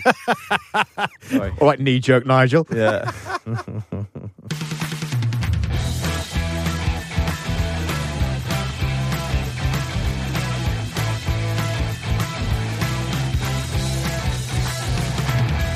Let's have a look at the burning questions for game week 3. 12:30 on Saturday, it's Man City versus Arsenal at the Etihad. After their 5-0 thrashing of Norwich, is now the time to look at City assets, especially with the Gunners looking so weak at the back. Yes. Thanks, Phil. Which one? I actually think, I'm jumping the gun a little bit here, I think I might get rid of Kai Havertz and bring in Grealish. I know Grealish's goal was really scrappy, but it was almost the perfect Man City goal, i.e. from 2 yards out, and Pep just seems so happy about it, as though to say, that's what I want from this guy. I want him to get in the back post as a left winger and just tap all these goals in. So I'm really tempted by the 100 It was a very million Sterling position he was in, wasn't it? Yeah, it was. I mean, Sterling's goal was very, very Sterling as well. But then Pep says after the game, he's like, yeah, we'll have probably 6 different players starting next game. You're like, who? And it's who? Who? Tell me. Such a bold muppet. Probably Mahrez. Mahrez didn't start that last game. No, but he came on and scored, didn't he? And that's a really good point, actually. Maybe it's not as risky as you think because these players can come on and score. Yeah. We saw it with Jota last season as well. We saw it with Salah last season when he came on and did that huge haul from the bench. Mm-hmm. So someone like a Mahrez, it might still be worth it. Yeah, and I think, going back to Grealish quickly, I think obviously because he costs so much money, I think he'll just play every week at the moment until he maybe goes for a wobble or some rotation after they start being in Europe. But for now, I think Grealish is probably pretty nailed on to start every week, isn't he? And talking about wobbling, looking at the other half of your question, Sash, Arsenal do look wobbly. Oh, wow. So bad. To say how good they were at the tail end of last season, they've not brought that form this season at all. Do you think if they get a battering, he'll go? Yeah. Yeah. Do you think if it's like, what do we reckon? Over 3. Over 3, he'll go. If it's 3-0, he's all right. If it's 4, he'll go. Yeah, because, you know... They're getting booed. There's Conte rumours, isn't there? And Antonio Conte wants to come back to London. We'll see. Yeah, but yeah, I would definitely look at City assets this week, Sash, definitely. Up next then, Paul Pogba. He is now 7.6 million and has 5 assists in 2 games, the most of any player ever after 2 matches in Prem history. Is he now looking great value at this price and this stage of the season? Harry, what do you think? I really am considering, if I was to wildcard, I'm considering him. United haven't got bad fixtures. And also I just think they're fixture-proof. Obviously, Neville's laid into him about the old result against Southampton, but when I was, again, listening to my radio, listening to my wireless, it sounded like they were just piling the pressure and just got unlucky, really. A little bit. And... he's someone to really think about. Obviously, Mason Greenwood the same. He's also 7.6 now. He's got the goals, but Pogba is more reliable in terms of being picked every week. And I don't think he's going anywhere. I think he'll sign a new contract. Yeah, he did look sublime versus Southampton. He could have had like goal of the season. He should have scored a hat-trick, really, a header and then a couple of volleys and whatever. Jadon Sancho's price is going down, I think, but I think he probably will start away at Wolves now that United dropped 2 points. And don't forget Edinson Cavani's waiting in the wings. There are just a few things on Sunday where I think if United had a proper centre forward, i.e. Greenwood's obviously been a winger a lot of his career so far. If Cavani was playing, I think United would have won. He got 2 goals there last season as well. And I do think, going back to Pogba, I think he's benefiting from this Grealish and Lukaku fee thing, i.e. they're now more expensive than him. I just think the pressure's off a bit, and that's why he's playing so well. Part of the reason. What about Dele Alli then? He's on pens. He looked sharp versus Wolves. Jono? is your massive shout about to start happening? No. Inevitable, isn't it? Oh, I'd genuinely forgotten about inevitable. It's been really nice. I mean, Harry Kane wasn't on the pitch at the time. very Let's true, not very forget. true. No, and also he said afterwards that it's basically between him and Son, and the manager sort of talks about before every game who is on pens that day. I think the fact that he won the pen helps, but also on his side, the fact he scored it. It's hard to then take away penalty duties from him if Kane isn't playing. But yeah, he's playing deeper than you would usually expect Ali to play. I mean, if you watch the Match of the Day highlights, he's very much box to box right now, doing a great old shift, but looking lively up top as well. So it's too early for me to start polishing my trophy, as it were. But don't you polish anything in here, mate? Please. Please. Yeah, it's looking good for Dell. Tsimikas, FPL's cult hero of 2021 to 2022 so far, a great assist versus Burnley and 11 points. But with Andy Robertson close to a return, what do managers do? The Scots have just got to come and ruin everything, haven't they? Yeah, I think Robertson will come in. Phil doesn't think so. I just can't see Tsimikas being trusted with this. I mean, this could be a title. What, in the third game? No, but I mean, between the top two, it could be, I mean, it's so important. You've got to set your stall out early. It could stop anyone's momentum. I think they'll want Andy Robertson to play. He's got the experience. He was on the bench last week. He's had a whole week to get fully fit. He'd have been, he could have been called upon. Otherwise, what's the point in putting him on the bench? It can't be mind games.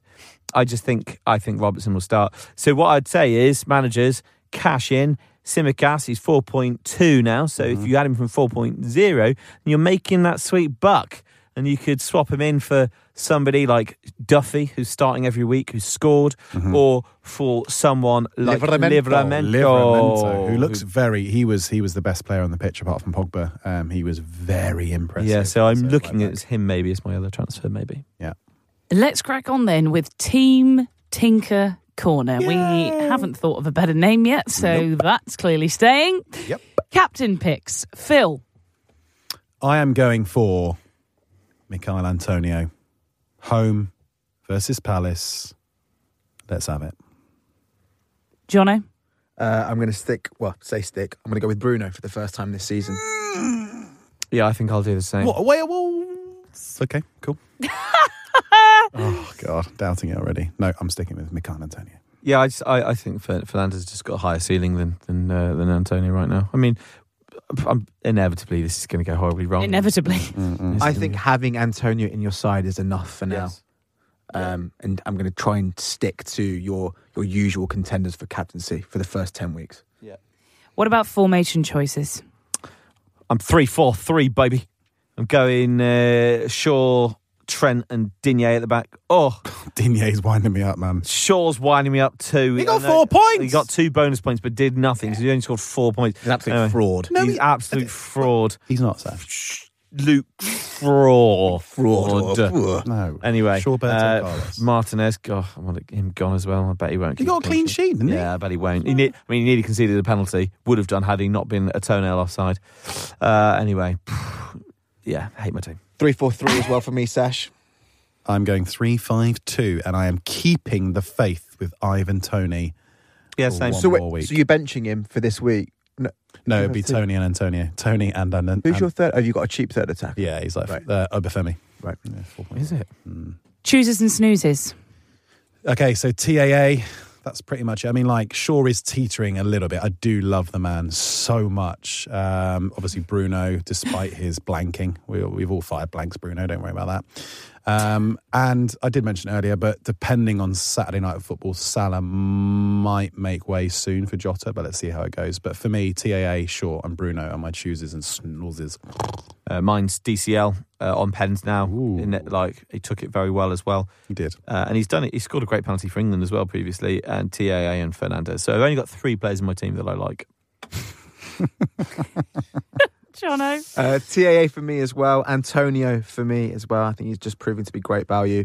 Let's talk about Salah briefly. It's going around on FPL Twitter right now. After game week 3, it's the international break. And Egypt, we talked about this last week on the pod.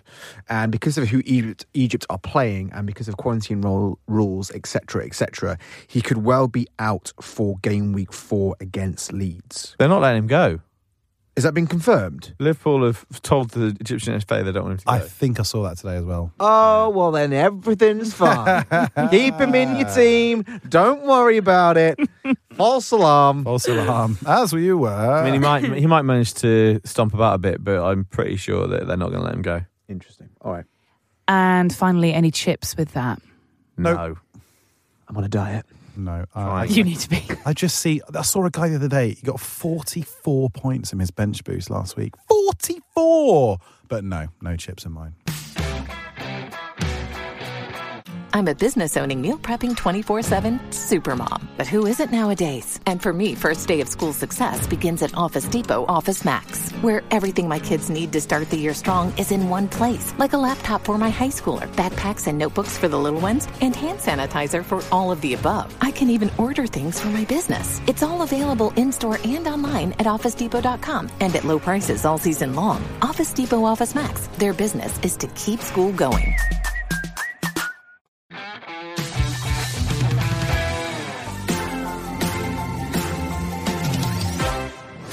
Let's have a look at transfer talk. So I know we're still only 2 weeks in, gentlemen, but any panic moves already? Any players that are really giving you the ick? God forbid, any -4s, even though -4s are okay. They're fine, yeah, they're okay. They're okay. Mm-hmm. I mean, I should have probably held out for Wilson because he's at home this week against Southampton, who concede a lot of goals, apparently. But I just couldn't. I couldn't not have Antonio. It's too much of a risk in terms of what's it called, effective ranking. Effective ownership. Effective ownership, that's it. I bet his effective ownership was just through the... I mean, it was through the roof. So if I left it another week, it would have been absolute curtains for me already if he'd have scored again. So had to get him in.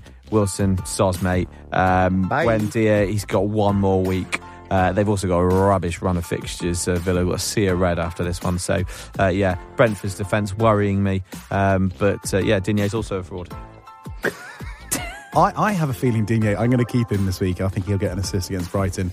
And I am really scared about having no Chelsea players, but I really think Jack the lad, Captain Carbs, I think I'm going to bring him in as my one free transfer. That's one of my things, I think Chelsea stand a huge chance of winning the league and they've got good value players. I always feel like you need to have at least 2 players from the team that are going to win the league if you're going to win your mini league. You say that. Yeah. City won the league last season, and they didn't have any players that went over 200 point mark. I seem to remember a certain point in time where everybody had Diaz and Stones, and they scored a shed load of points, and I didn't have them, and that's where my season derailed. And similarly, Gundogan, I thankfully had him for that bit, and that's where Phil's season. Yeah, exactly. Because I was like, he's going to stop scoring, and then he scored like 11. Yeah, kept on going. So and obviously previous season to that, Kevin De Bruyne. I had him. That's why I had a good time. Anyway. Good, Sam. I've done something that I don't usually do. I've transferred early. Done what, sorry? Made a graph. I've transferred early. I'm usually the person that does it Friday night, a few hours before the deadline, because I want to stress all week about it.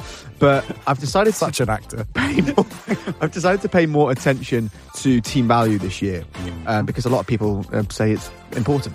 So I did a very swift transfer of Tsimikas out for Duffy. Nice. I've got that sweet 4.2 to another 4.0 because I think Brighton looking really good. Duffy's taking shots here, there and everywhere.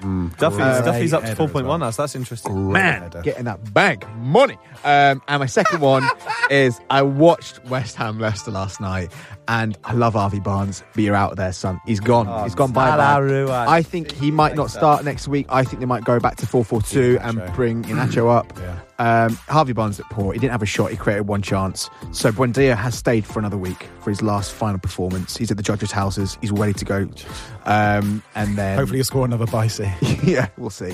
I've made my 2. I might do a -4 and just take out Salah and bring in Son and captain Son for the week just to be absolutely rogue. But it's all in the office. Just a little note to say, to not forget that your FPL transfer deadline for game week 3 is 11 a.m. GMT on Saturday, the 28th of August. Big shouts then, gents. Game week 3. You know the drill. No demand whatsoever. No. Still. Maybe We one go of these again. days. But we love it, and that's all that matters. No, it's not. It's the adverts. Jono. I am going for Spurs' Steven Bergwijn, mainly because of that filthy skill he did on that left wing. I was texting Phil saying, "What did he do?" Actually, you don't need to know what I was texting Phil, Sasha. Not making a graph. Away. Yeah. How'd you make a graph, Phil? No, 2 shots on target, 2 chances created last game, just 0.9% ownership and 6 mil. Facing a Watford side that are historically poor away from home. If only there was a graph to prove that. Harry. 30 followers. Sorry. I've just got there. Brilliant. It's really good that Phil is so focused when we're doing this recording that he's on his phone. Good. Well, I'm glad this is like a live pod. Anyway, Davinson Sanchez is mine, 4.5 mil, 1.5% ownership. Don't at me, he's super cheap. Clearly the favourite under Nuno. He's starting every game. 2 bonus points last week as well in the win against Wolves. And Spurs suddenly great at the back. 2 clean sheets in 2 games. Watford pretty toothless they were away from home against Brighton last week. It was a real... I was very disappointed with them. But anyway, I'm going for Davinson Sanchez. Phil? Well, I got a bit of stick for this from Jono. I decided to ignore it. Because he wanted to move. That's why he was texting you, was it? Yeah. Bit of a stick. He was like, "Oh, look at the goal follower," or something like that. I can't remember. Very what he said. reactionary. Very reactionary. Anyway, I'm going for Damari Gray, 5.5 mil. He's a new toffee for Harry's Blues, 0.8% owned. He's looked very lively in the first 2 game weeks. He came to Leicester from Birmingham and he was touted as like the next big thing. I think he's only 25, 26 still. Scored a great goal versus Leeds. I did tip him to be the bargain of the season to one of my mates recently. Lots of talent, point to prove. And with a real life price tag of only £1.6 million. There's absolutely no pressure on the guy. So I think someone's written something here. I think he's definitely one to watch. And I think he's going to get another assist this weekend. That was me because I was going to be reactionary as well. Oh, were you going to? Oh, right. Okay, right. I was saying at work, saying, "Oh yeah, I've got." They're like, "Who's your big shout this week?" And I was like, "Damari Gray." then I went on at lunchtime to start writing my bit, and I was like, "Oh, you coin." Sorry, mate. Also, XP, expected points. Yeah. Hello. Go on. I'm going to go for 9. Whoa! Wow, whoa, 9. Bergwijn. So 2 for over 60 minutes. Wait. I need to 5 for a goal. Oh. No clean sheet. No, clean sheet and 1 bonus point. Woof. Do the Woof Dusty Bergwijn. City. Wait. Harry, you go next. You go next. Yes. I'm going for 7 points. I'm going for 1 bonus, clean sheet, 90 mins, baby. So sorry, you're going for Sanchez. You're going for 7, did you say? 7. 7. Men Goodman. Yeah. Okay, so Damari Gray, I'm going to go for 8 points. Nice. I'm going to go for 8 points, Damari Gray, and he is away. Break it down for me. How are those points coming in? I don't know. How are they coming in? I 2 don't know. assists. Everton away at Brighton. I don't we're even going know. to keep. It's all right. Keep a clean sheet. Yeah, whatever. No. I just didn't want to go Bogey 7 or team. 9. We haven't won there yet in the Premier League. It doesn't matter. That stuff's rubbish. And on that note, that is all that we have got time for then this week. Do give us a follow at Fantasy Footy Pod. Vote in our polls, guys and gals. And please don't leave us if Phil offended you about your team name. That little rant he had over there. Don't worry, we're all going to check in on him throughout the week. Jono's going to text him. And that's it. Goodbye. Bye. Bye. FBL Droog.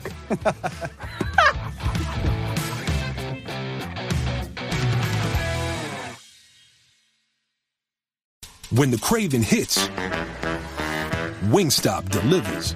Because nothing's better than our wings in 11 mouth-watering, soul-satisfying flavors. Go boneless, go classic, go lemon pepper or spicy Korean Q. Whatever you choose, you'll be satisfied. Go to Wingstop.com now and get it delivered right to your door. Wingstop, where flavor gets its wings. The Labor Day savings inside the Home Depot means something different once you're back out there doing In here, it's 3 bags of Miracle Grow garden soil for $10. Out there, it's a backyard that looks like $1 million. In here, it's a special buy on a Lillard White bath vanity. Out there, it's a guest bath ready for guests. Get back to more doing with store-wide savings for house-wide doing. Only at the Home Depot. HUD Tours get more done. Valid through September 6, 2021. Limit 75 bags per customer. While supplies last. See store for details. U.S. only.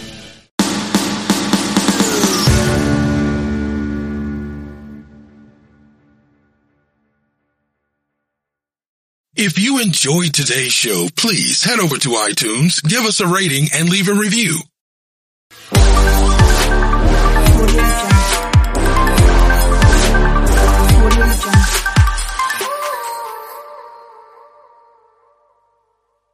For the ones standing guard, for the eagle-eyed, for the knights in shining armor, and for all those who support them, we are Grainger, your experienced safety partner, offering supplies and solutions for every industry, committed to helping keep your facilities safe and your people safer. Call, clickgrainger.com/safety, or just stop by. Grainger, for the ones who get it done.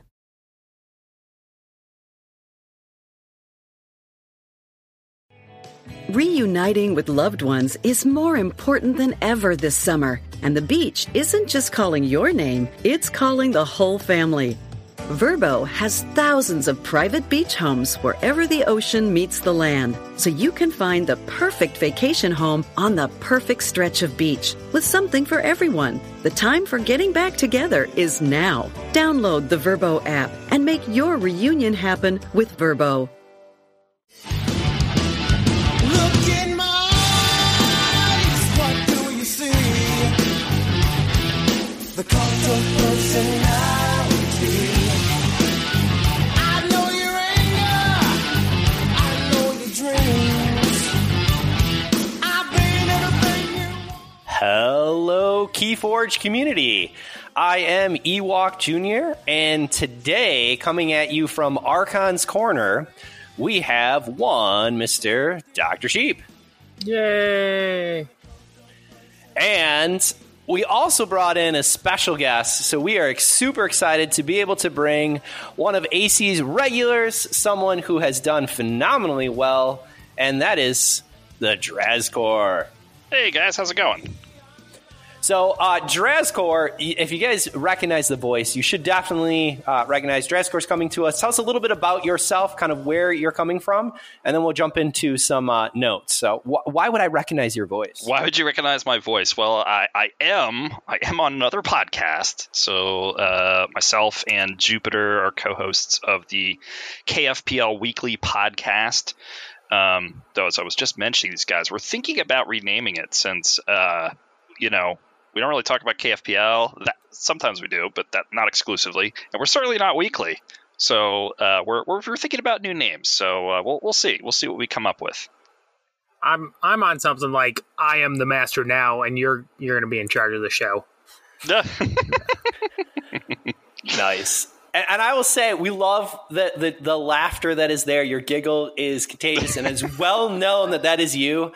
Okay. Drazcor is really humble, though, so what you're missing out there in Radioland is that he falls as one of the AC regulars, so being able to play in our Sealeds on Tuesday, being able to play with Pink Bunny Games on Wednesday, we see him on Sunday as well, host of KFPL Weekly, Vault Tour winner, second at Keyforge Live in the Sealed, and one of 3 members from our team event that won at Keyforge Live. So we brought you on for the last 2 different pieces. Okay. But you have just been absolutely rocking it. That was a wonderful weekend, but you're a solid player outside of that too.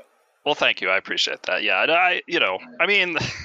I'm sure I'm a good player. I don't know. Maybe it's weird, to say I'm humble. I don't know. I don't feel like an amazing player, but I just have a lot of fun playing Keyforge, playing with different folks, and I have fun just trying to do well, but also just have fun playing mediocre decks with fun things in them. So, always having fun. Part of the community. That's what it is about, having a good time playing some Keyforge. All right, Sheep, we are here. We're going to start with some quick news for Keyforge this past week. and two different pieces that I want to get to. First, if you are not aware, KFPL monthly tournament we have coming up is on August 29th. That is a Sunday, so a little bit different from normal. And this is going to be at 11 p.m. Eastern. And 11 a.m. Eastern, which is 3 p.m. UTC plus 0 time. And this is the Oubliette format. So we had actually tossed around. If you're not familiar, go check out. The link will be in show notes. But Oubliette, banning a house, submit 2 decks, and no banned houses may be played. So some strategy ahead of time, being able to go ahead and think, what house should you ban, and what decks do you have to play outside of that? Yep. The Sanctimonious server has been leading a charge on doing Oubliette test tournaments and a lot of thought stuff there. So if you're really interested in getting some more information about how people have been approaching it, that's a great place to go check it out. I know that I've also been bouncing around with a couple of the AC regulars. We've talked through some strategy. I know there was a show idea for a little bit of us actually coming in. I don't know if we're going to get to this because this event is coming up pretty quick on August 29th, but definitely some thought process around what decks to bring and why to ban a specific house. So I'm really curious to see how this one shapes up. And again, top 2 will earn a spot into KFPL Season 4. Top 8 are earning cash prizing and basically 5-round Swiss. So awesome little events. If you haven't participated in any of the KFPL monthlies, definitely check it out. Any event that has some interesting format that's gonna make you think and maybe bring a deck that maybe you wouldn't bring to a different format, try to do well with that I don't know, that's right up my alley. So I think should be fun. I definitely concur with you, Dryscore. I like to see the different formats, and I believe this was Lady Aurora created Oubliette, if I'm correct. And so I love to see that. I think it was. No, I'm off. It wasn't. It was Karen. Okay, I apologize. I apologize, Yeah. Karen. But again, huge shout out then to Karen, because I love the idea of thinking, how can we take this deck that we've been playing, but how can we play it a little bit differently? Create just that slight little tweak, and all of a sudden, you're going to be seeing a different type of decks, different type of meta, and a different type of play. So I'm excited. The second piece that I had was just a shout out for our AC Discord. We have an AMA. So Ask Me Anything is coming up. So if you are not a part of our AC Discord channel, hop on over there, join. We're always looking for anyone to be able to participate. And we actually have a little sub thread where people can go ahead and list things that you would like us podcasters to be able to talk about, share about our own life and experience with Keyforge, or things that you're hoping for Keyforge and kind of what's in the future. So right now that is live, and we've gotten some great questions already. So as soon as it went up, we had people pushing questions out, but we're always looking for more. So check out the AC Discord. You could also tweet your questions at the Wookiee. He loves the tweety thing. So that's another good way to reach us. Oh, goodness. Yeah, I think Cloggin submitted like half the questions, and there are a lot of questions. So I'm not saying that there's a small number. I think Cloggin submitted like 20-some questions. Yeah, but even there was a lot of people who actually jumped on it right away. Now, Cloggin, I give him props. He did go ahead and have a good chunk of questions, and we appreciate Got the conversation started. Yeah, but don't feel bad at like, oh, this question's out. Maybe, going ahead and thumbing it up. That helps us to know that this is of interest, and we saw some of that happening too. Yeah, definitely thumb the question about Ewok's basement. Go check that out. It is a question. I did have 2 different locals go ahead. Well, not locals, but 2 different AC members go ahead and come on up when we did Keyforge Live. So they were able to see the Ewok shack, and they returned home. So, I mean, that's always good news, right? They survived. Excellent. Yeah. No, it's a beautiful basement. All right. Tell me a little bit, since we're going to get into kind of knowing what happened. What have you guys been up to for Keyforge this week? Well, we've been playing in the regular AC events, right? We had a sealed, we had Lokar sealed, and then my sealed. We've had those events going on. I'm in KFPL Season 3, so I had to play a game for that. How did it go this week, Sheep? I got a win this week. I got matched up against a person who was down to the last deck, so I only had to get one win. So I was able to do that. And then there was a glut of cheap Keyforge decks coming out of Canada again. Mm-hmm. So that has been showing up. So a lot of deck opening has been going on these past few days. I got some new 84 SAS deck with like 24F. It is just silly speed. I'm looking forward to seeing if that much F makes up for the mediocre creature and amber control. I mean, those are both like 8s, which are functional, but with 24F, like you should just be able to go back to them whenever you want, right? So when you're looking at your F, what are you actually getting the speed from, the efficiency? In that deck, it is a bunch of drop pips and a Nell, and I don't know, a bunch of stuff like that. I haven't really taken the time to look it over super close. I know I asked about that, but that's a really important piece. I think that oftentimes players look at stats, which is great, but they're not critically analyzing and seeing where things are. So I've seen certain cards will bump up efficiency or amber control. It looks great, and then you actually get into it, and you're like, well, none of this is actually play amber control, or none of it's scaling amber control. And even the efficiency, it's like, well, I have to be able to have this reap effect, or I have to be able to cycle this card. So yeah, on this deck that I'm talking about, it's called Helioborg, the Celebrity of Taxation. This is the deck I'm talking about. Great. And it has, like I was saying, it's got an 8.7 creature control, but 2.1 of that comes from Barrister Joya. So that's not real, right? Like, not really. So it is really, it's got a standardized testing that it's going to hope it carries on. But yeah, this deck is some drop pips, an autoencoder, a library card, causal loop, and then it's got a Q-Mech that's got double draw upgrades on it as well. That's nice. And it's Nell with a Z-Force agent. So it can draw a ton more cards there. A Scrivener with some capture pips in the deck to maybe be able to recycle some stealing. So, it'll be interesting to see if it plays anything near its number. Well, and if nothing else, it's at least a ton of fun to be able to play, and it should be extremely fast. Yeah, I should move a lot of cards. I may not do anything, but I'm going to move a lot of cards. You are. I mean, it doesn't have a high amber control, but it might have just enough to go fast enough to slow down your opponent to get the win. So it's pretty nice. Like if the F is true and you can get some reuse out of the Scrivener, it might definitely be enough.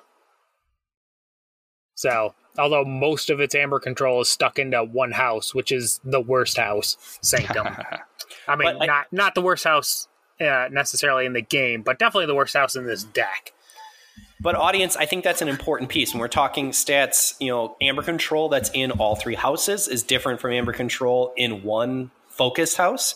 You can have the same numbers, but being able to truly evaluate what's in that deck, I think helps to kind of raise the level from someone who is playing, who's having fun, to competitive, to that next level of competitive. So if you're searching, kind of take that extra time and really look a little bit deeper into the cards. That'd be my piece, my information for this week. Draskor, what have you been up to with Keyforge?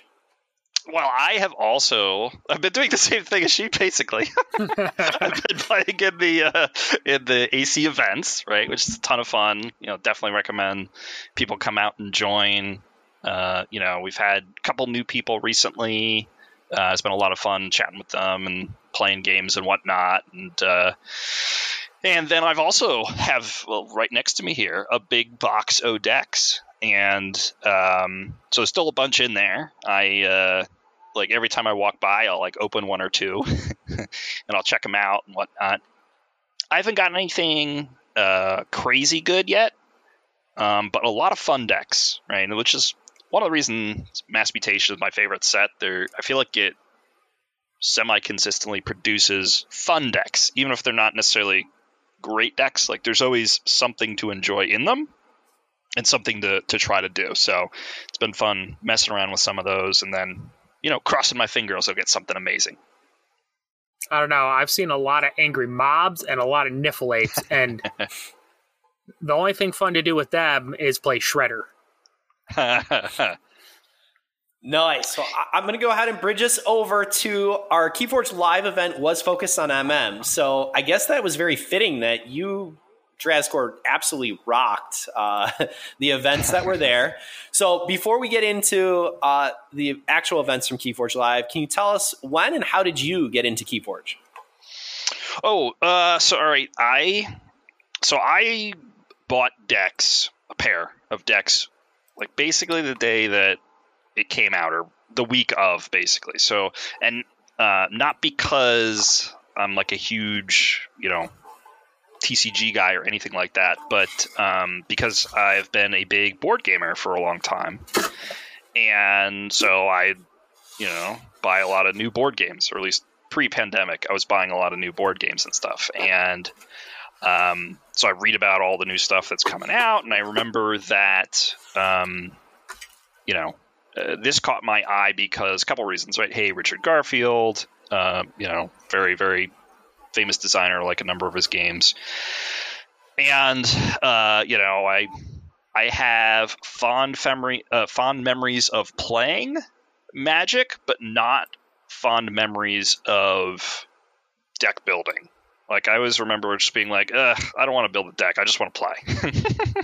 And when I read, like, oh, you don't have to do that part, that caught my attention. And then when I heard you get algorithmically generated names printed on the deck, I was like, well, I'm in. I got to buy a pair of decks. So I did. And I played, like, very casually for quite a while. It wasn't... I wasn't going to, like, serious events. I went to, like, my store a couple times, but the first event of, like, significance that I went to was when Vault Tour came locally to Philadelphia for PAX U, and I was going to go to PAX U anyway, so I had to attend, and that was really the first, like, seriously competitive event that I had been to.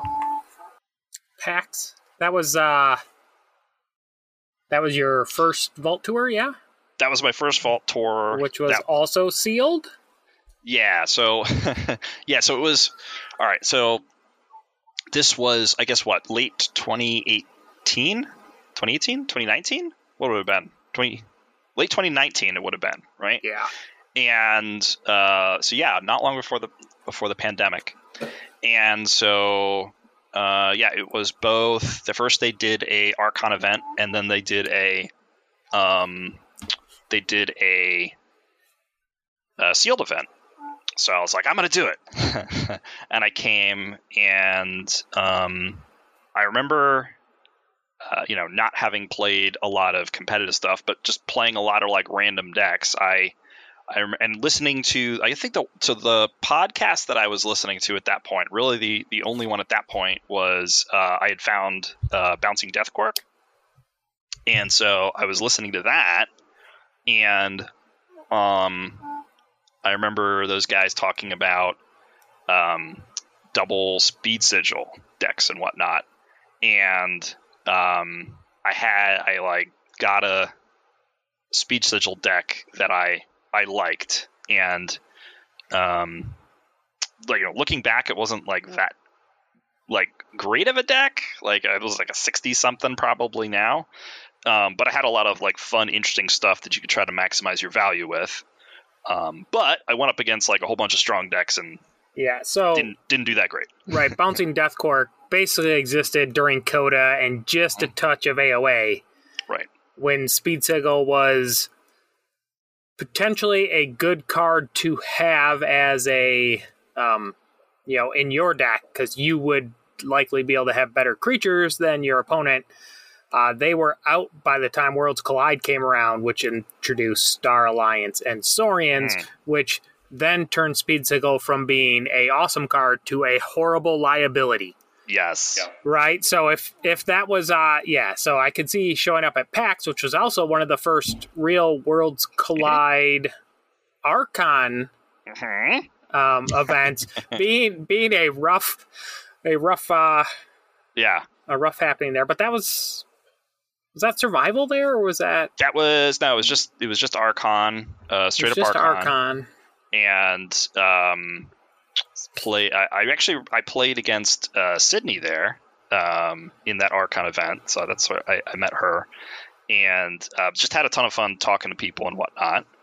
I think I went 2-4, and I was like, well, yeah, let's play the sealed thing, right? Like, I like sealed. You know, I'd gone to the store, played sealed before, and I'm a business owning meal prepping 24/7 supermom. But who isn't nowadays? And for me, first day of school success begins at Office Depot Office Max, where everything my kids need to start the year strong is in one place. Like a laptop for my high schooler, backpacks and notebooks for the little ones, and hand sanitizer for all of the above. I can even order things for my business. It's all available in-store and online at OfficeDepot.com and at low prices all season long. Office Depot Office Max. Their business is to keep school going. I did pretty well. So everybody can find out now why Z didn't show up tonight. He couldn't handle the embarrassment. Nope. Yeah, so Z and I faced off at the final table, and yes, I was this played well enough, got lucky enough to take him down. It was like the second Worlds Collide sealed Vault Tour. Yeah, the first one was Indy. But you took it down with a Brobnar deck. Yeah. I think. But it had a pretty nuts Star Alliance. Hold on, I'm joining late, obviously, but Z tells that story a lot differently. I'm just saying. Sorry, guys, I am joining late to the party. I had some internet issues, but however, Z tells me the story of the sealed event was he had to catch a flight. Therefore, he had to bow out. So what you're telling me is there's not a shred of truth to that, huh? Now, Z got rolled so hard the first game, he just packed his stuff up and said, I'm going home. He may have also been rushing to reach a plane. I like story 1 a lot better than story 2. I'm not going to lie. Choose your own story. Like one of those choose your own adventure books. Like, I like the story where Z just gets rolled and he cries and goes home a lot better. Yeah. Okay, so Draskor, who goes to his first Vault Tour weekend and wins in sealed, and then did you get to go to another Vault Tour? I went to Albany. Okay, so you're at Albany. Yep. And so, you know, how was that for you? I was at Albany as well, but I don't really remember interacting with you there. No. So I had just started listening to Archon's Corner by that point, right? So I think the best Z was podcast, like, you should, by the way. Exactly. You guys should, second best now, right? So, but no, you guys are probably the best. So, so Z was like, you should listen to my podcast. So I was like, all right, I'll listen to your podcast. And so now I'm like, okay, now I like the ideas in my head that I can, like, maybe I could play competitively from like a Archon perspective if I like focus a little more and like learn more how to play better decks, but I still don't want to spend a lot of money on expensive decks. So I start. I had been buying stuff on the secondary market, but not like heavily. But I start leaning in more and trying to think more about what I'm going to play and whatnot. And so I think I bought a better lineup. It was a survival, 3-deck survival at Albany. Ended up going 3-3, so missed getting the top cut. But had a lot of fun there, just, you know, playing with folks and, just having a good old time. I think it's really interesting, Draskor, when you go back, you had talked about board games and how many of us actually got into this game because of board games or maybe some connection with Magic long ago, and to see how easily it has been for us to be able to transfer. I do see that piece. And I also see, like, when you're talking kind of this Archon versus Sealed, you definitely seem to be a sealed specialist. We're going to talk again a little more about that in a bit. but how some of these formats go ahead and seem to be a little bit easier for us to process, kind of think about, and we seem to do better in them. So that's really interesting. Your thought, you're like, okay, I got a couple more decks for Archon, but where you really excelled has been that sealed. Yeah. Well, yeah. but so you went 3-3 there. I also went 3-3 there. It was a tough field. That's what we'll say. But then, like life shuts down. Yep. And we're rolling around. And the next thing is live. A year later. Yeah. Okay. So, and you played in all the events there, and you were really close to top cut in survival, weren't you? Yeah, I was 13th overall in survival, which was a lot better than I expected, right? Because I knew there was a lot of, big players with big decks coming, and I like my decks, but I knew I was not bringing, these were not decks that I had dropped a ton of money on, right? I had opened 2 of them, and I bought the other one for $30, right? So it was an investment of $50 into these decks. Well, when you say you've opened a deck for $10, yes, there is a bit of truth in that. But when you go, but really, I bought $300 in sealed decks, and that was the one that was worth talking about. Yes. I mean, that may be the truth of my $10 decks, right? Yeah, I only paid, actually like $7 for that deck because I get a heck of a price sometimes. And then then the real truth comes in, but I may have bought, 500 decks. This is fair. This is very fair. But yeah, that that event went well. I felt like I was, for the most part, able to do what I wanted to do with my decks. My final deck, the matchup wasn't great. Played against X-Ray, one of the regulars on AC, and he's very good. And he was playing his favorite deck. And I had played it before, but it was a while ago, and I totally did not remember what was in there. And then I'm looking at the deck list, and I'm thinking about my deck, and I'm like, uh-oh, I got a problem here. And yeah, he was able to wipe the floor with me there. But yeah, then went on to sealed and did pretty well. Yeah, so you've played in 2 what we'll call Vault Tour level sealed events, and you have a first and a second. Yeah, let's say that's I don't think anybody can have a competing record with that unless they played once, won, and quit. Right. That's first and second in 2 sealed events. And like this second one, as we're about to get into your deck selection process in this sealed, like the deck you played doesn't stand out as being a deck you would think was gonna win this thing.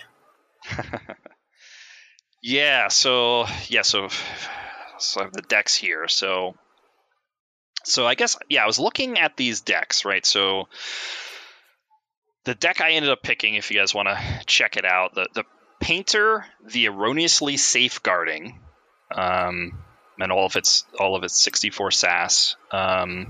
The 2 other decks that I had was Landali Town Representative, or Landlai, Landlai, at 73, and then Xenelman of the Survivor's Knoll at 59. Okay, just as a reminder, everybody out there, if you want to see all these decks, they are all on a list on Archon's Corners Patreon, free. You don't have to pay, but you could go there and give us a few dollars to help pay for our hosting costs. That's great. We would appreciate that. But we do have all the decks from the Survival.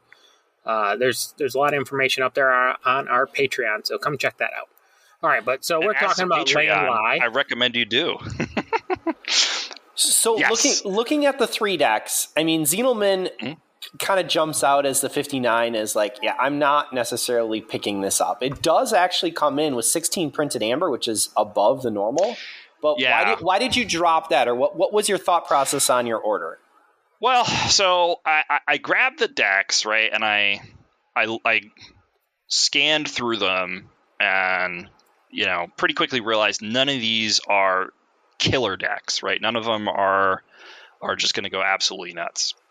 I also noticed a couple things, right? I noticed that I was low C across all the decks, right? Not a single real board clear in any of the decks. And I guess Llandelli had 12 still. I felt like it wasn't great C. And so I was worried about that. And I also saw I had no R, to speak of, no real hard R. And MM has some big artifacts, like some important artifacts. So that was a little concerning, or at least didn't help guide me to a deck. And I did sort of do like a rough calculation of what the SAS would be, and realized Llandelli was higher than Painter, though actually I didn't think there was quite as much of a spread as there turned out to be, and I knew that Xenolman was low. But I don't, especially in Sealed, you don't necessarily just want to go straight for the numbers. Even Archon, you don't want to go straight for the numbers. But I think it's good to have a sense of that. I did, like I said, I briefly thought about, I was like, well, are the 16, let me think about the low one here. Are the 16 pips like enough where I'd want to do something interesting here? And there was just, I'm looking at it here. Yeah, there's just too much stuff in here that didn't seem to mesh well together, right? Double Pterodactyl with double Fangs of Gizelheart, and like there was just stuff that seemed to not work well together. So I pretty quickly ruled that out. But it was a much tougher choice between Llandelli and Painter.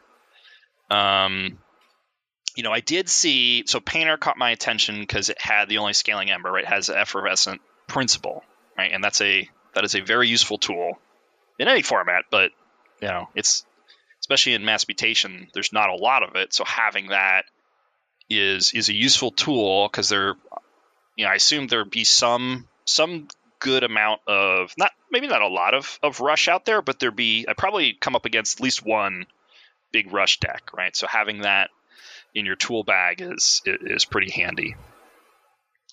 I remember I didn't love the Star Alliance lineup in Llandelli. It just didn't feel like it was super cohesive, right? Like, so one of the things that I like to do when I'm looking at the decks for Sealed is think about each house independently. I think I learned this trick from Jupiter, actually. And just think about, like, okay, if I have to call this house, how many situations can I handle? And I just didn't love the Star Alliance from that perspective. Even though it's got some good cards in it, I just felt like I was going to get behind if I ended up having to play too much of that. So that was a little bit of a knock against Llandelli. But Llandelli also has the Lord Invidious, and that can be a killer from a Sealed perspective, right? You can just win games with Lord Invidious. So plus Infernus is a very useful tool.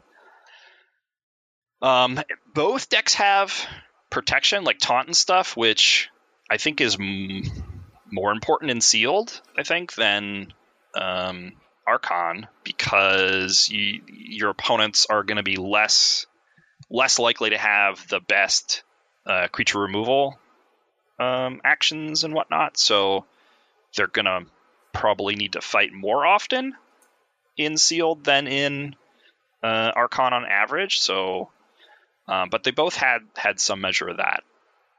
I think when I really started digging into Painter, though, I started to see types of stuff I like, right? I started to see lots of like little things that I could put together to gain an advantage, right? So you got the Cleansing Wave here with lots of big bodies, right? And Sanctum's guys got armor. You can fight into bigger things also, keep them alive, and then you can get a big Cleansing Wave playoff, and I was able to do that a bunch of times. You've got I really like Baldric the Bold. especially in sealed, right? Right before fight, if the creature Baldric the Bold fights, is the most powerful enemy creature, gain 2. So it's like in sealed, it's great to like both fight and maybe kill something, and also gain Ember for it at the same time. Plus, you got Grey Rider and you've got Smite here to make that all happen more often. So that's pretty cool. And then right with Sanctum, you've got Saurian, right? And Sanctum Saurian can be a really good pairing in Mass Mutation. And here I think they are, right? So you've got right, so you got Faust, right? But then you've also got all the capture on both sides, right? Ways to get Ember on your dudes on both sides, right? You've got the Lieutenant Garbanal on the Sanctum side, you got the double Theocenturions on the Saurian side. And so there's lots of good things there. You also have the Neotaurus, which is just that's a real good card to mess with your opponent. And if you can protect him, then you can put your opponent in a bad spot. And I was able to do that a couple times. And so there was a couple games where Neotaurus, I think, helped me win. And then there's the Exile, which actually has a capture pip on it, which is kind of fun. And there's like good ways to get a bunch of Ember on folks, right? So a couple times I was able to just load up, a bunch of Saurian guys, fight, capture everything onto Lieutenant Garbanal, and then exile him, and final fight to kill him, right? And stuff like that was useful. Or you put a whole bunch of Ember on one of your mutants, you exile it, and then you use Gizelhart's Wrath, which is normally not great. And I actually didn't love it here initially because I have 8 mutants, which is maybe a little higher than average. But without real board clears, it can be useful. And if I can use it to better advantage with my exile, then I've taken a mediocre card and now I've made it stronger. Right? It's kind of interesting that your 8 mutants, none of them are creatures that are gonna by nature have Amber on them, so you can afford to lose them a little more. Yep, which is helpful to play. It also means it's a little trickier to get the Gizelhart's Wrath to then kill your to kill the guy you exile. But sometimes I'll stay able to like put stuff on Dark Centurion. With because I do have the Senator Quintina and whatnot. See, and here I'm thinking it's the Q-Max because he's just so easy to kill. Yeah. So, I don't know that I ever exiled the Q-Mech because I didn't call Logos that much. So there's a bunch of like important stuff in Logos, right? So you've got the Logos speed to pick stuff up, right? You've got the double Eclectic Inquiry. You've got the Effervescent Principle when you need it.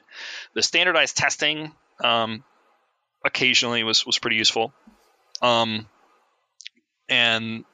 some decent but not outstanding Logos creatures. I actually valued the autoencoder quite a bit when I was selecting this deck, but I actually ended up not using it that much. I very often found that it seemed to be more valuable to play the card as opposed to discard it, except for like Senator Quintina. I think I discarded her quite a bit unless I was pretty close to doing the exile trick. But I guess in general, I was looking at this and I felt like there's enough here that if I hold the board, right? So if I get behind on board because I got no clear, then I'm probably screwed.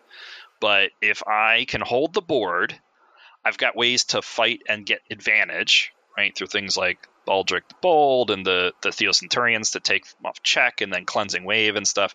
So I can fight and still do okay. CSX, a growing Fortune 500 transportation and logistics company, has immediate openings for freight train conductors in Atlanta and surrounding areas. If you are looking for a rewarding career with paid training, competitive benefits, and you share a passion for great service, apply today at csx.com/careers. That's csx.com/careers. CSX, committed to supporting military and veteran families and their communities. CSX is an equal opportunity affirmative action employer that supports diversity in the workplace.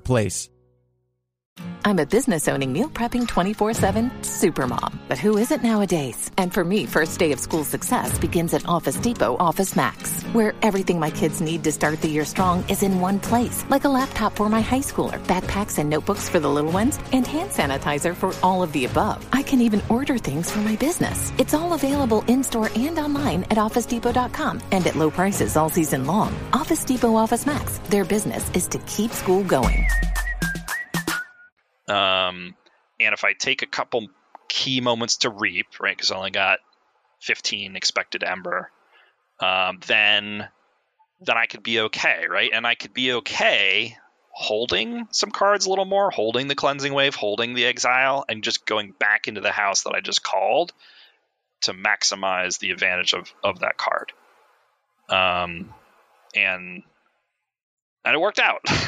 It worked pretty well. So I was happy. I was like nervous a little bit that I was like, I'm not going with what the magical algorithm says I should do, but I felt like I could maximize the value of Painter more than Lendali. Yeah, I keep looking at Lendali because it is almost 10 of those magical SAS points higher. Mm-hmm. Although in base ARC score, right, which there's still a lot of people who think ARC is really the number to start from, that they're a 58 on Painter versus a 61 on Landali, whatever you want to call that one. So they're really pretty close there, and it just has a lot more synergy. I guess the other thing, when you're looking stat-wise, they're actually really similar core stats. Mm-hmm. Within just a couple of points on all of their stats.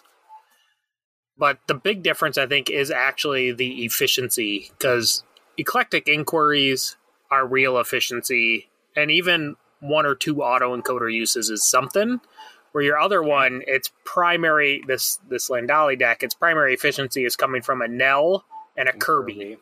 Yep. With nothing to set those 2 cards up. Right? Yeah. So, like, I know I've played several Nell decks where I'm like, this Nell is going to be awesome. And then you either get your Nell with no upgrades, or you get all, and it comes at the end of the deck and all your upgrades are out. And, like, if they don't come together, Nell doesn't really do that much. Right. So the F is not as real in Lendali as it is in Painter. And that's going to be a significant difference to get into something and having that effervescent principle, or being able to combine Smite with Baldric the Bold, having that real F. It's going to be a big difference, because straight when I was just looking at these 2 decks, my brain still puts me on Lendali, because I see like the potential to have a double Grey Rider turn. Mm-hmm. I see the potential of the Lord Invidious. My brain still tells me Nell is a good card without other F to make it happen. Although you're probably right, it is not. Or, I think your choice is probably the better of these 2, but I still see a lot of stuff in Lendali that probably would have put me over there and probably left me at 4-2. I mean, it's got a lot of stuff to like, right? It's got the Mark of Dis, right? It's got the double Drekker, the Infernus. Infernus Snudge. Like, that's a dream you always want to live. Yep. It's got... they both have the Ardent Heroes, which, by the way, I think is maybe undervalued in Sealed. Like, MM only Sealed Ardent Hero is a hero. Yeah, it's a really good card. Double Grey Rider, though not necessarily great ways to set it up. You basically have to be doing your own Smite and hoping that gets you there. Yeah. Vaultkeeper, Vaultkeeper's interesting. I don't know if I feel like in Archon it's a little more valuable because you're more likely to run up against Crazy Steel whereas here in sealed, you're less likely. Yeah, but I think in sealed, because there are less, like you're saying, in a deck like this one we're looking at, which has got a Lorena and a hero, it's easier to protect the Vault Keeper. They're less likely to be able to answer it, and they're probably counting on their smaller number of steel for a lot more in that game. Yeah, could be. Where I think it could come out bigger, but it's hard to say too. Yeah. See, what's really interesting to me is Painter, while it does not have the stats, and they're very, very, very similar, even in size of the board, printed amber. See, that's actually one of the big stats I was looking at. Painter, for stats on Decks Keyforge, says it's a 113 board. And then over here in Landali, it says it's a 109 board, and you're just like, but why? And when you look at the stat, it has a Potion of Invulnerability that is giving it 13 of those points. So like 10% of its points are coming from a one-use Potion of Invulnerability. So I think that board is going to play much closer to, a 90 or even 85 value than the 109 that it's claiming. I don't know how that number works out, but that's kind of wonky. Yeah, that's interesting. I never actually hovered on it. It was when I remember after the event looking at the SAS scores and being surprised that they were so close in the P. But I was doing it on my phone, so I wasn't hovering. And I was like, when I did my back of the napkin math, I had rated Painter much higher on the P. And I think that's right. Like, yeah, you're probably going to, you may have a crazy Potion of Invulnerability turn with, smiting with, something. Double Gray Riders. Yeah, like that could happen. But there's just so much better consistency in Painter, unless you get outboarded. If you get outboarded, which did happen once against the top seed, then it doesn't go well. Then you're in trouble. Yeah, but none of your decks had that board control. Like, they didn't have a board wipe, and so you were dealing with what you had. I mean, even looking at your expected amber in control, I think Effervescent Principle, is extremely important here. But 9 Sanctum creatures and then the Cleansing Wave, those are substantial bodies that you really have to be able to respond with. And okay, I throw out 3 of them. Okay, you're not doing something. I can reap, I can fight, I can do a lot with it, and then I throw out another 2. And with the Sanctum Saurian duo, that's extremely strong that a lot of people miss. To be fair, Painter does have a pseudo board clear in Gizelhart's Wrath. Pseudo. Yeah, I mean, it's not. You have what? 4 mutant? 1, 2, 3, 4, 8. 8 mutants. Yeah, so it's quite a few. Oh, Scriver! I didn't count Scriver, Fabian. But, well, I think we've looked at the decks here enough, right? So we kind of got an idea why you went with Painter. I can see your reasoning. I still question it, but thankfully you didn't have to go to the end of the event and then look at your decks and be like, oh, I didn't pick my highest SAS. What was I doing? This is why Drazcor doesn't suck at Keyforge. Yes. That's right. Why we do. Because you and I both know we're picking, what is it, Landali? And just go.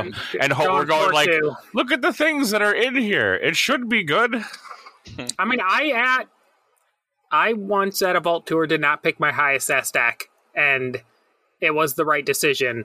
It was still real bad, but I think it brought me to my 3-3 instead of the 2-4 I would have got otherwise. But I think that's the big piece here is don't look at what can be like one-turn plays. Look at what can provide consistency. Yeah, Lord Invidious can be a phenomenal game-changing card, and you get quite a bit of points from it. Infernus has an impact. But if Lord Invidious doesn't show up early on, or right after board wipe, it's a pretty dead card. And so, like, oftentimes we're playing for what we see as SAS is highly valued, or we see this potential on the one turn. But if you have no logos to set it up or any way to be able to have this turn actually go off with Nell, well, frankly, it's overvalued in the deck. I'd much rather have a deck that has a higher potential in what it can do and scored lower than the opposite. That's just where I am. You know what you just said? Don't go for the fancy play. You just said don't go for the fancy play. Go for consistency. That is one reason we all suck at Keyforge. Flashing plays. Correct, but look at how many people, even coming to Chainbound, they bring out that big SAS score deck, or they're just bringing out a deck they're like, oh, it's got some really cool cards. Well, yeah, but what is it really doing? I think Dryscore, you did a phenomenal job at breaking down why it's better to look at some plays that are more consistent.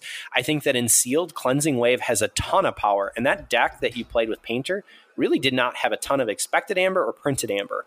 And so for you to be able to see, well, Cleansing Wave can just provide a amber burst. That's huge. Exile can provide an amber burst, and it's a way for me to get rid of the amber that I've been collecting from Capture, from Saurian and Sanctum. I mean, so thinking a little bit more than just what numbers are necessarily showing, but how does that deck really play? How can it come together? Absolutely. And get a sense for how are you going to play into each of the houses, and is this a house I'm going to want to come back to, or is it a house that I only want to play every so often? And try to figure out when is it okay to hold stuff, is I think part of the big trick, right? And here it was okay to hold Exile, it was okay to hold Cleansing Wave, and try to make to make those big plays happen. When you were looking at your 3 decks, did you think about, our podcast that had run through what we're expecting for Sealed, or what you would expect to see from MM Sealed? What was your thought process there? Yeah, so I glanced at the questions before, like 5 minutes before we started, and I was trying to reflect back, and I think I remember thinking that people were going to pick Logos, people were going to pick Dis, and they did, right? And as I was looking at my decks, right, and thinking about deploying a big board, right, I was thinking that people might undervalue their own big board option, because we're playing so much Archon online with, crazy awesome decks and with the best tricks, right, as opposed to, the less good tricks. And you can get away a lot of times with a lot less of a big board, right, in those sorts of decks. So I thought that gave me a better chance to survive with a big board strategy. Though I certainly wasn't confident in that, because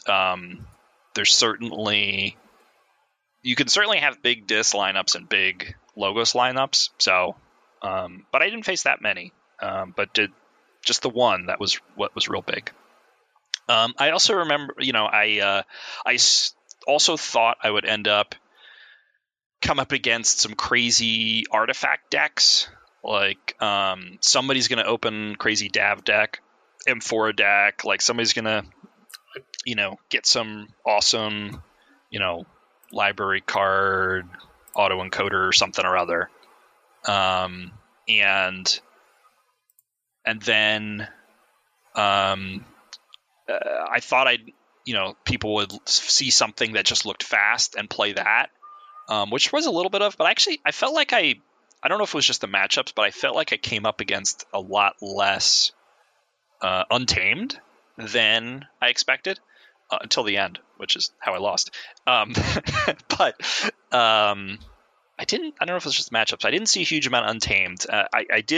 I did face one big burst deck, and managed to. I might have been down like 2 keys to. I don't know if it was 2-0, or I actually had my first key when she was getting way up there. But I think it was like top 8 match. She was very good. And I just managed to hang on with all my capture and all that fun stuff, and do enough tricks to win. But I don't know. I think these were some of the stuff that I was thinking about, worried about how it would match up against them,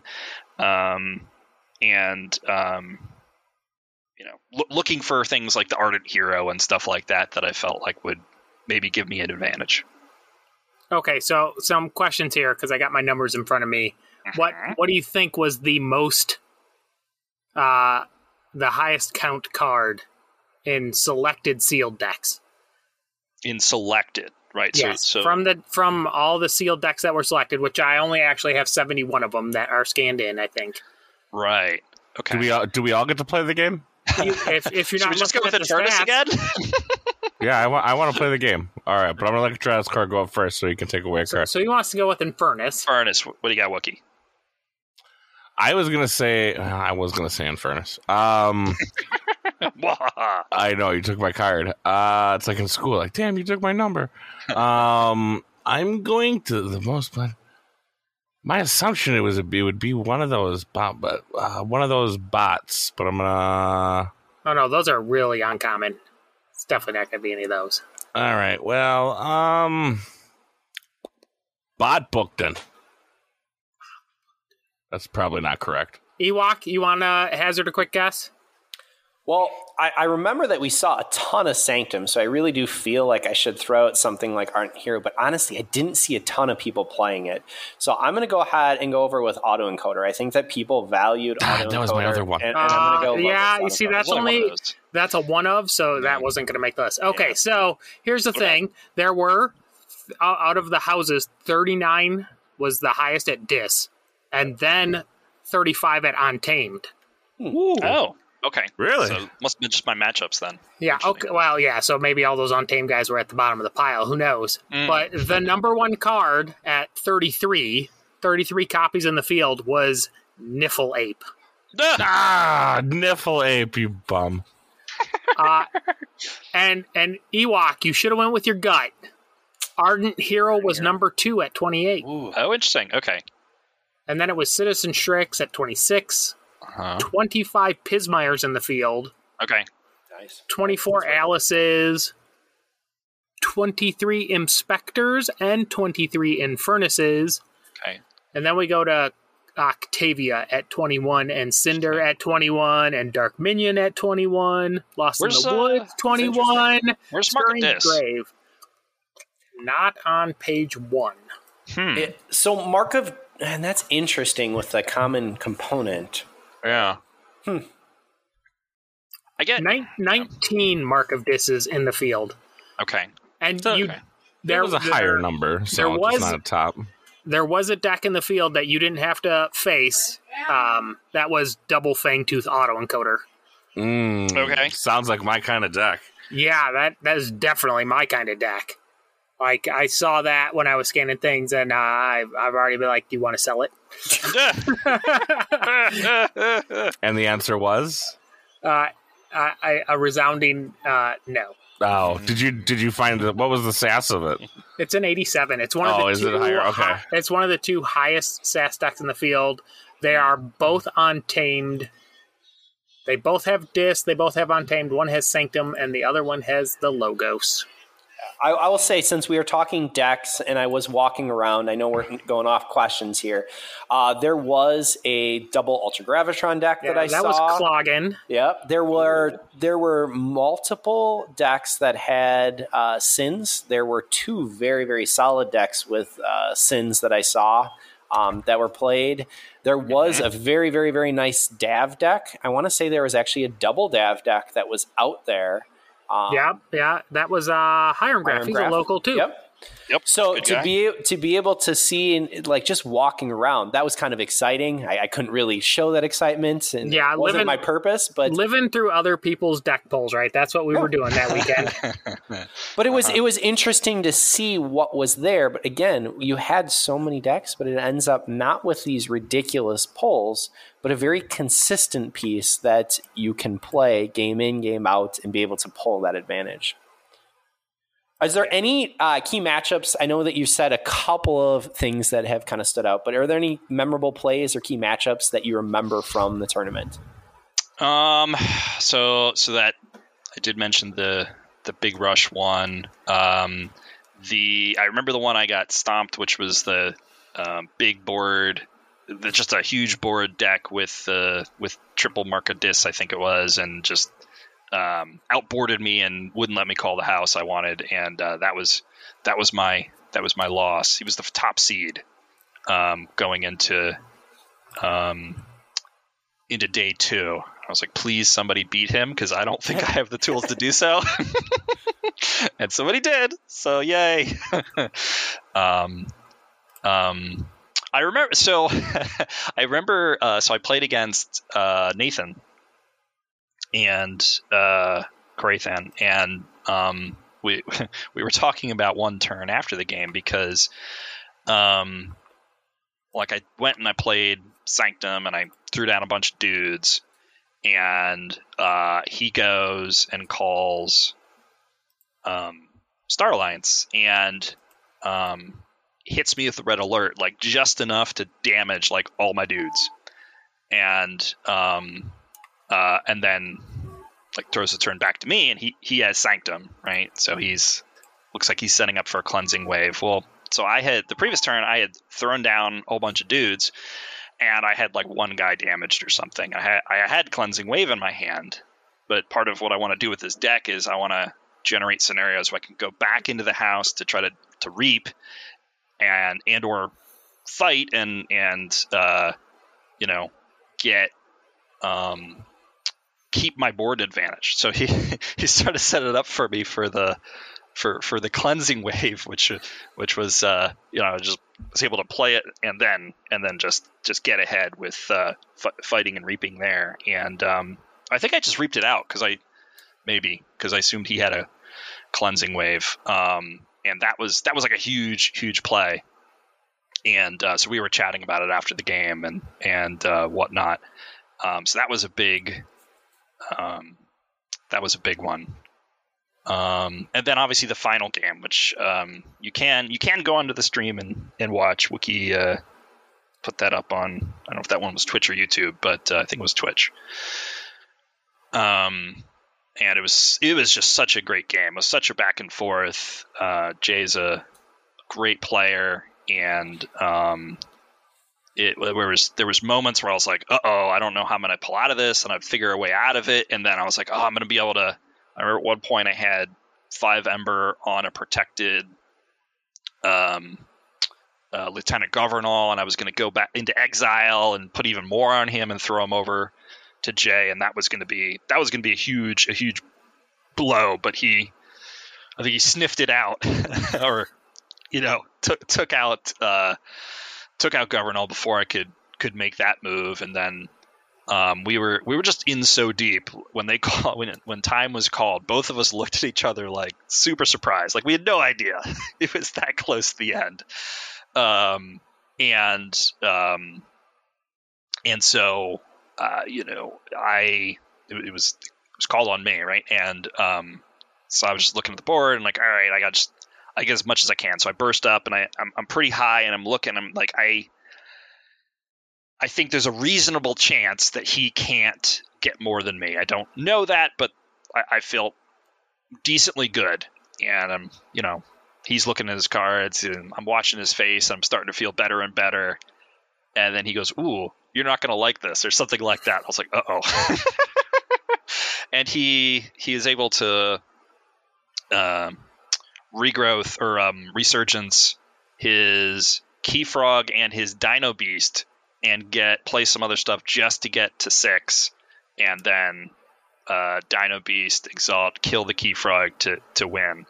And it was a really good play. I got to hand it to him, and just a great game.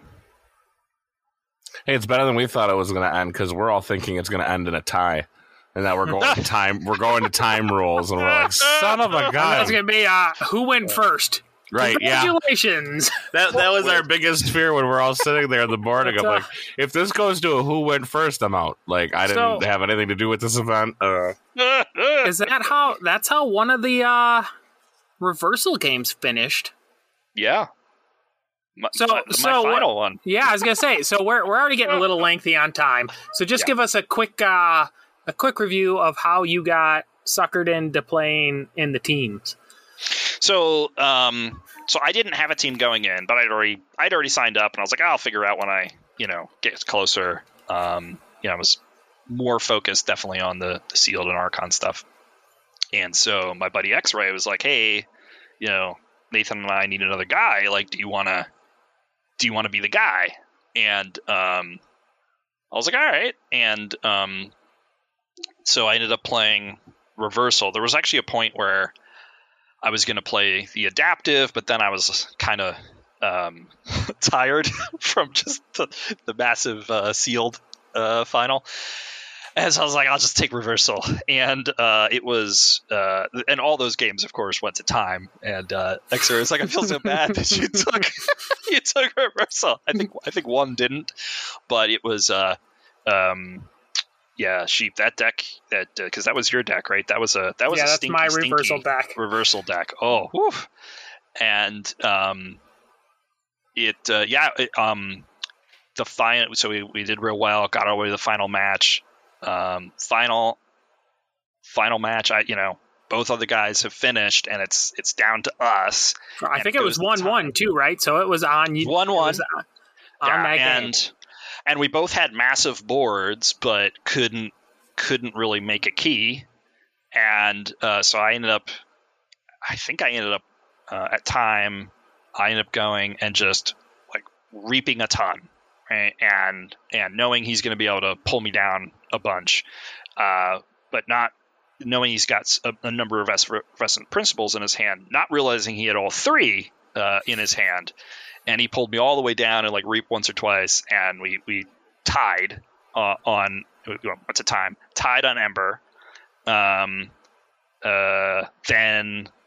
reveal hand, pips plus board, tied there, and so we had to go to who was the first player, and it was me. So we won the team event because I was first player. And this, Z, is why players do not like Reversal. Yeah, well, when Drasco's handing off my Reversal deck, which is a triple effervescent principle, like quad phosphorus stars disaster. Yes, it's just so. 0.9 expected amber. It's just poop. Yeah, you only got to go through the deck 18 times to make a key. Yeah, and to be fair, Reversal is a fantastic format, JR. This scenario was an oddball scenario. The Wookiee off. Right there. I love Reversal. Like, crap decks are great. I think there's a better option now for Reversal than there was before, but we'll get into that another time. Yeah, we already got Reversal into is that. super slow, but yeah, so X-Ray found a Reversal deck that he's like, I want to try it against yours. He made me play my Reversal with my deck. And I think we were at Keyforge anymore now. As a result, we were at 45 minutes, 32 turns, and he still didn't have a key. And I think I just managed to forge a second. Like, oh god, I was like, it's like after like 10 minutes, I'm like, can we just quit? This game's gonna be so awful. And yeah, no, he kept making me play. And like 40 minutes in, 32 turns, and there's been hardly 2 keys forged. Is brutal. No, I've played in the high SAS Reversal formats, and I think those are actually pretty good. Yeah, high SAS or something like a much more casual, even like sealed Reversal is kind of interesting. I don't know if I love it, but it's fun change up.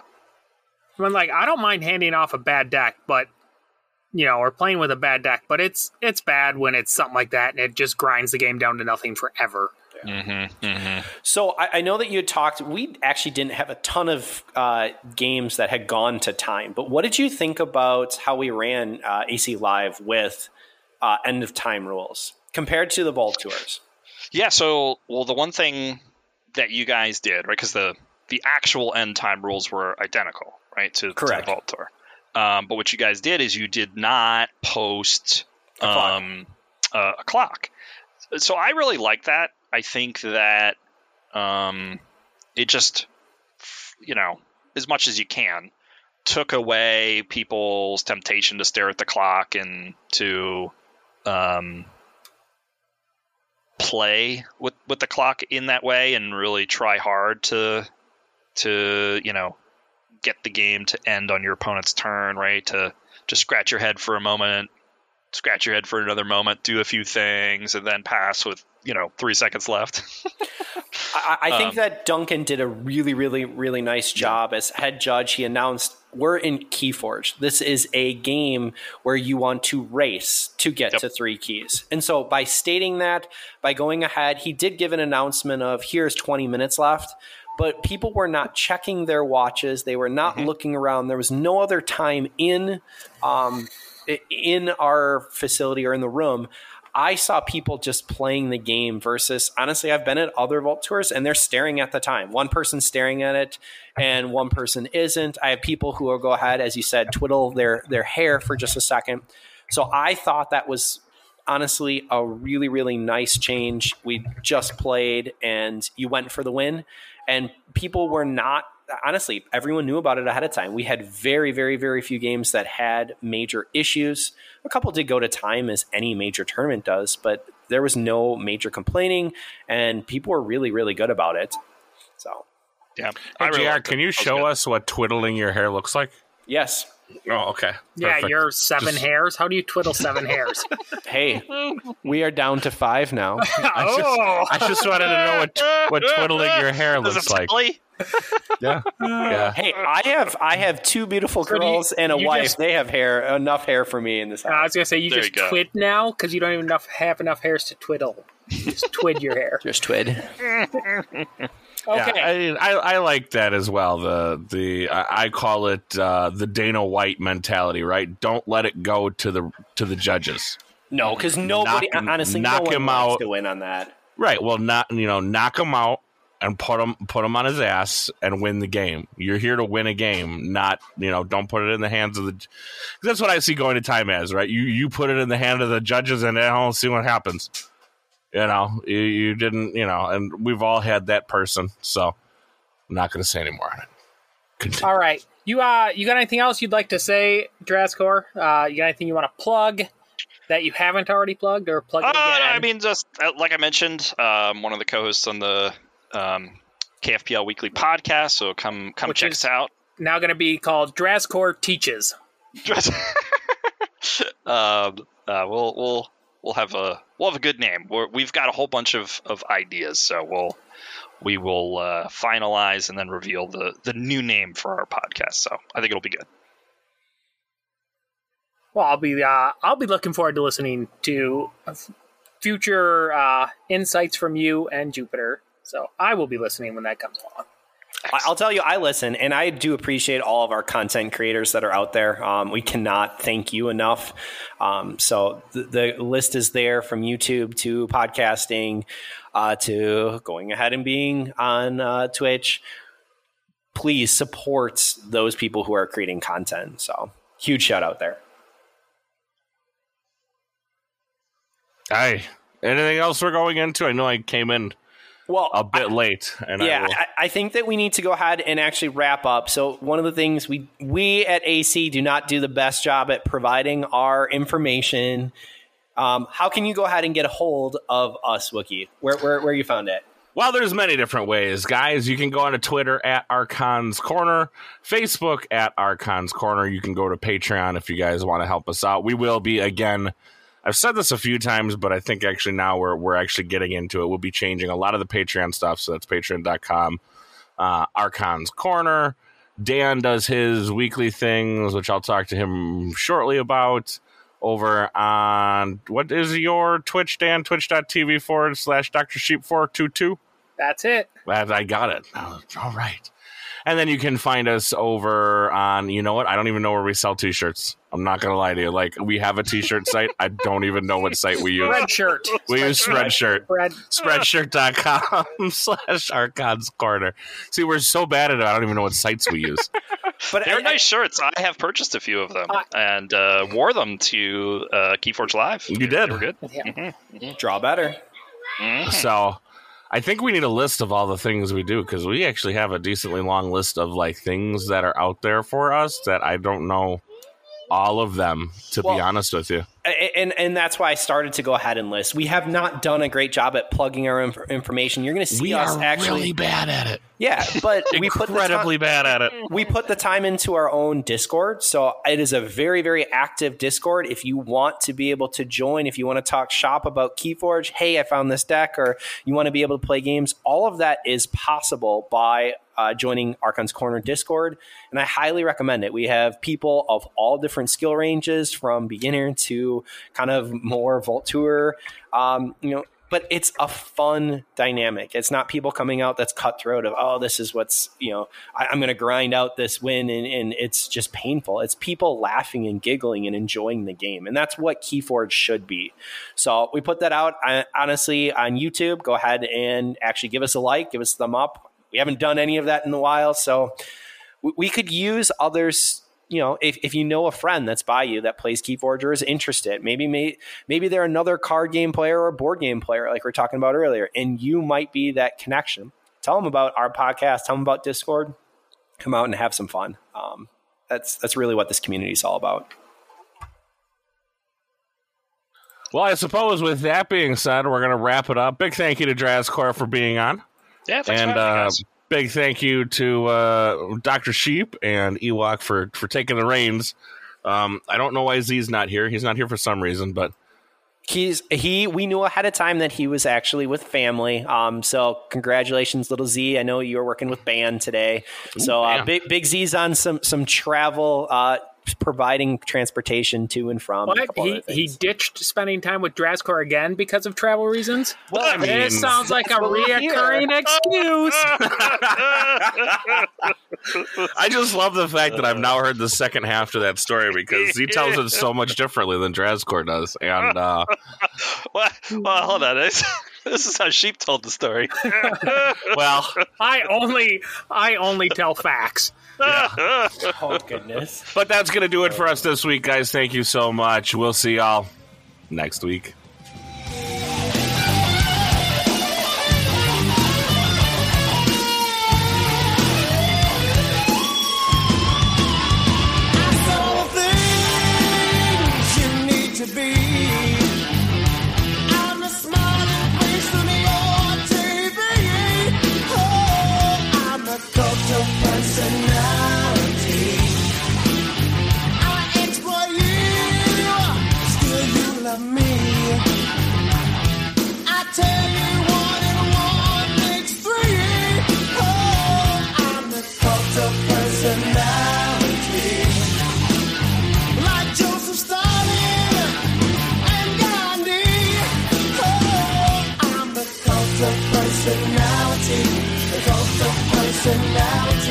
The cult of personality.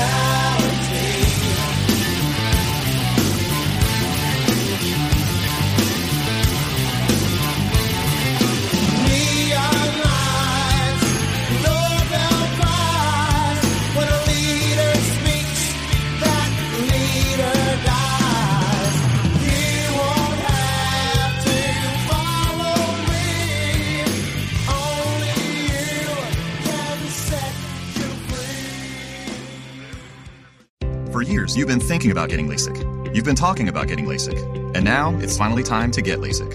LASIK Plus is offering $1,000 off LASIK. That's $500 off per eye. Visit mylasicoffer.com. But hurry, you must be treated in September to receive your discount off LASIK. Must mention this promotion and be treated in September of 2021 to qualify. $1,000 off both eyes on standard wavelight price, $500 off for one eye. Cannot be combined with any other offers. See details at mylasicoffer.com. CSX Transportation is an industry leader on the move. The railroad company has immediate openings for freight train conductors in Atlanta and surrounding areas. Start a rewarding career today, helping CSX deliver essential goods to communities across America. If you're safety focused with a passion for great service, you've got what it takes to move your career forward at CSX. Apply at csx.com/careers. That's csx.com/careers. CSX is an equal opportunity affirmative action employer. No degree is required for conductor roles. Paid training is provided.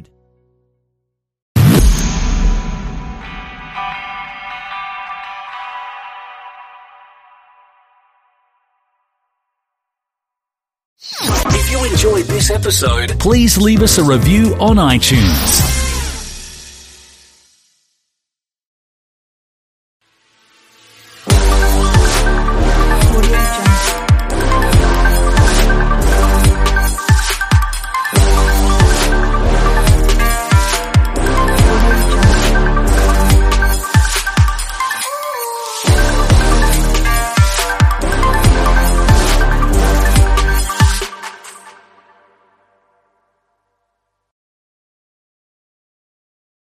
Please be advised that this podcast is meant for educational and informational purposes only and is in no way a replacement for legal or medical advice. The opinions contained within are solely those of the interviewers and interviewees and should be received as so. Those seeking help or advice are encouraged to obtain professional legal and medical services.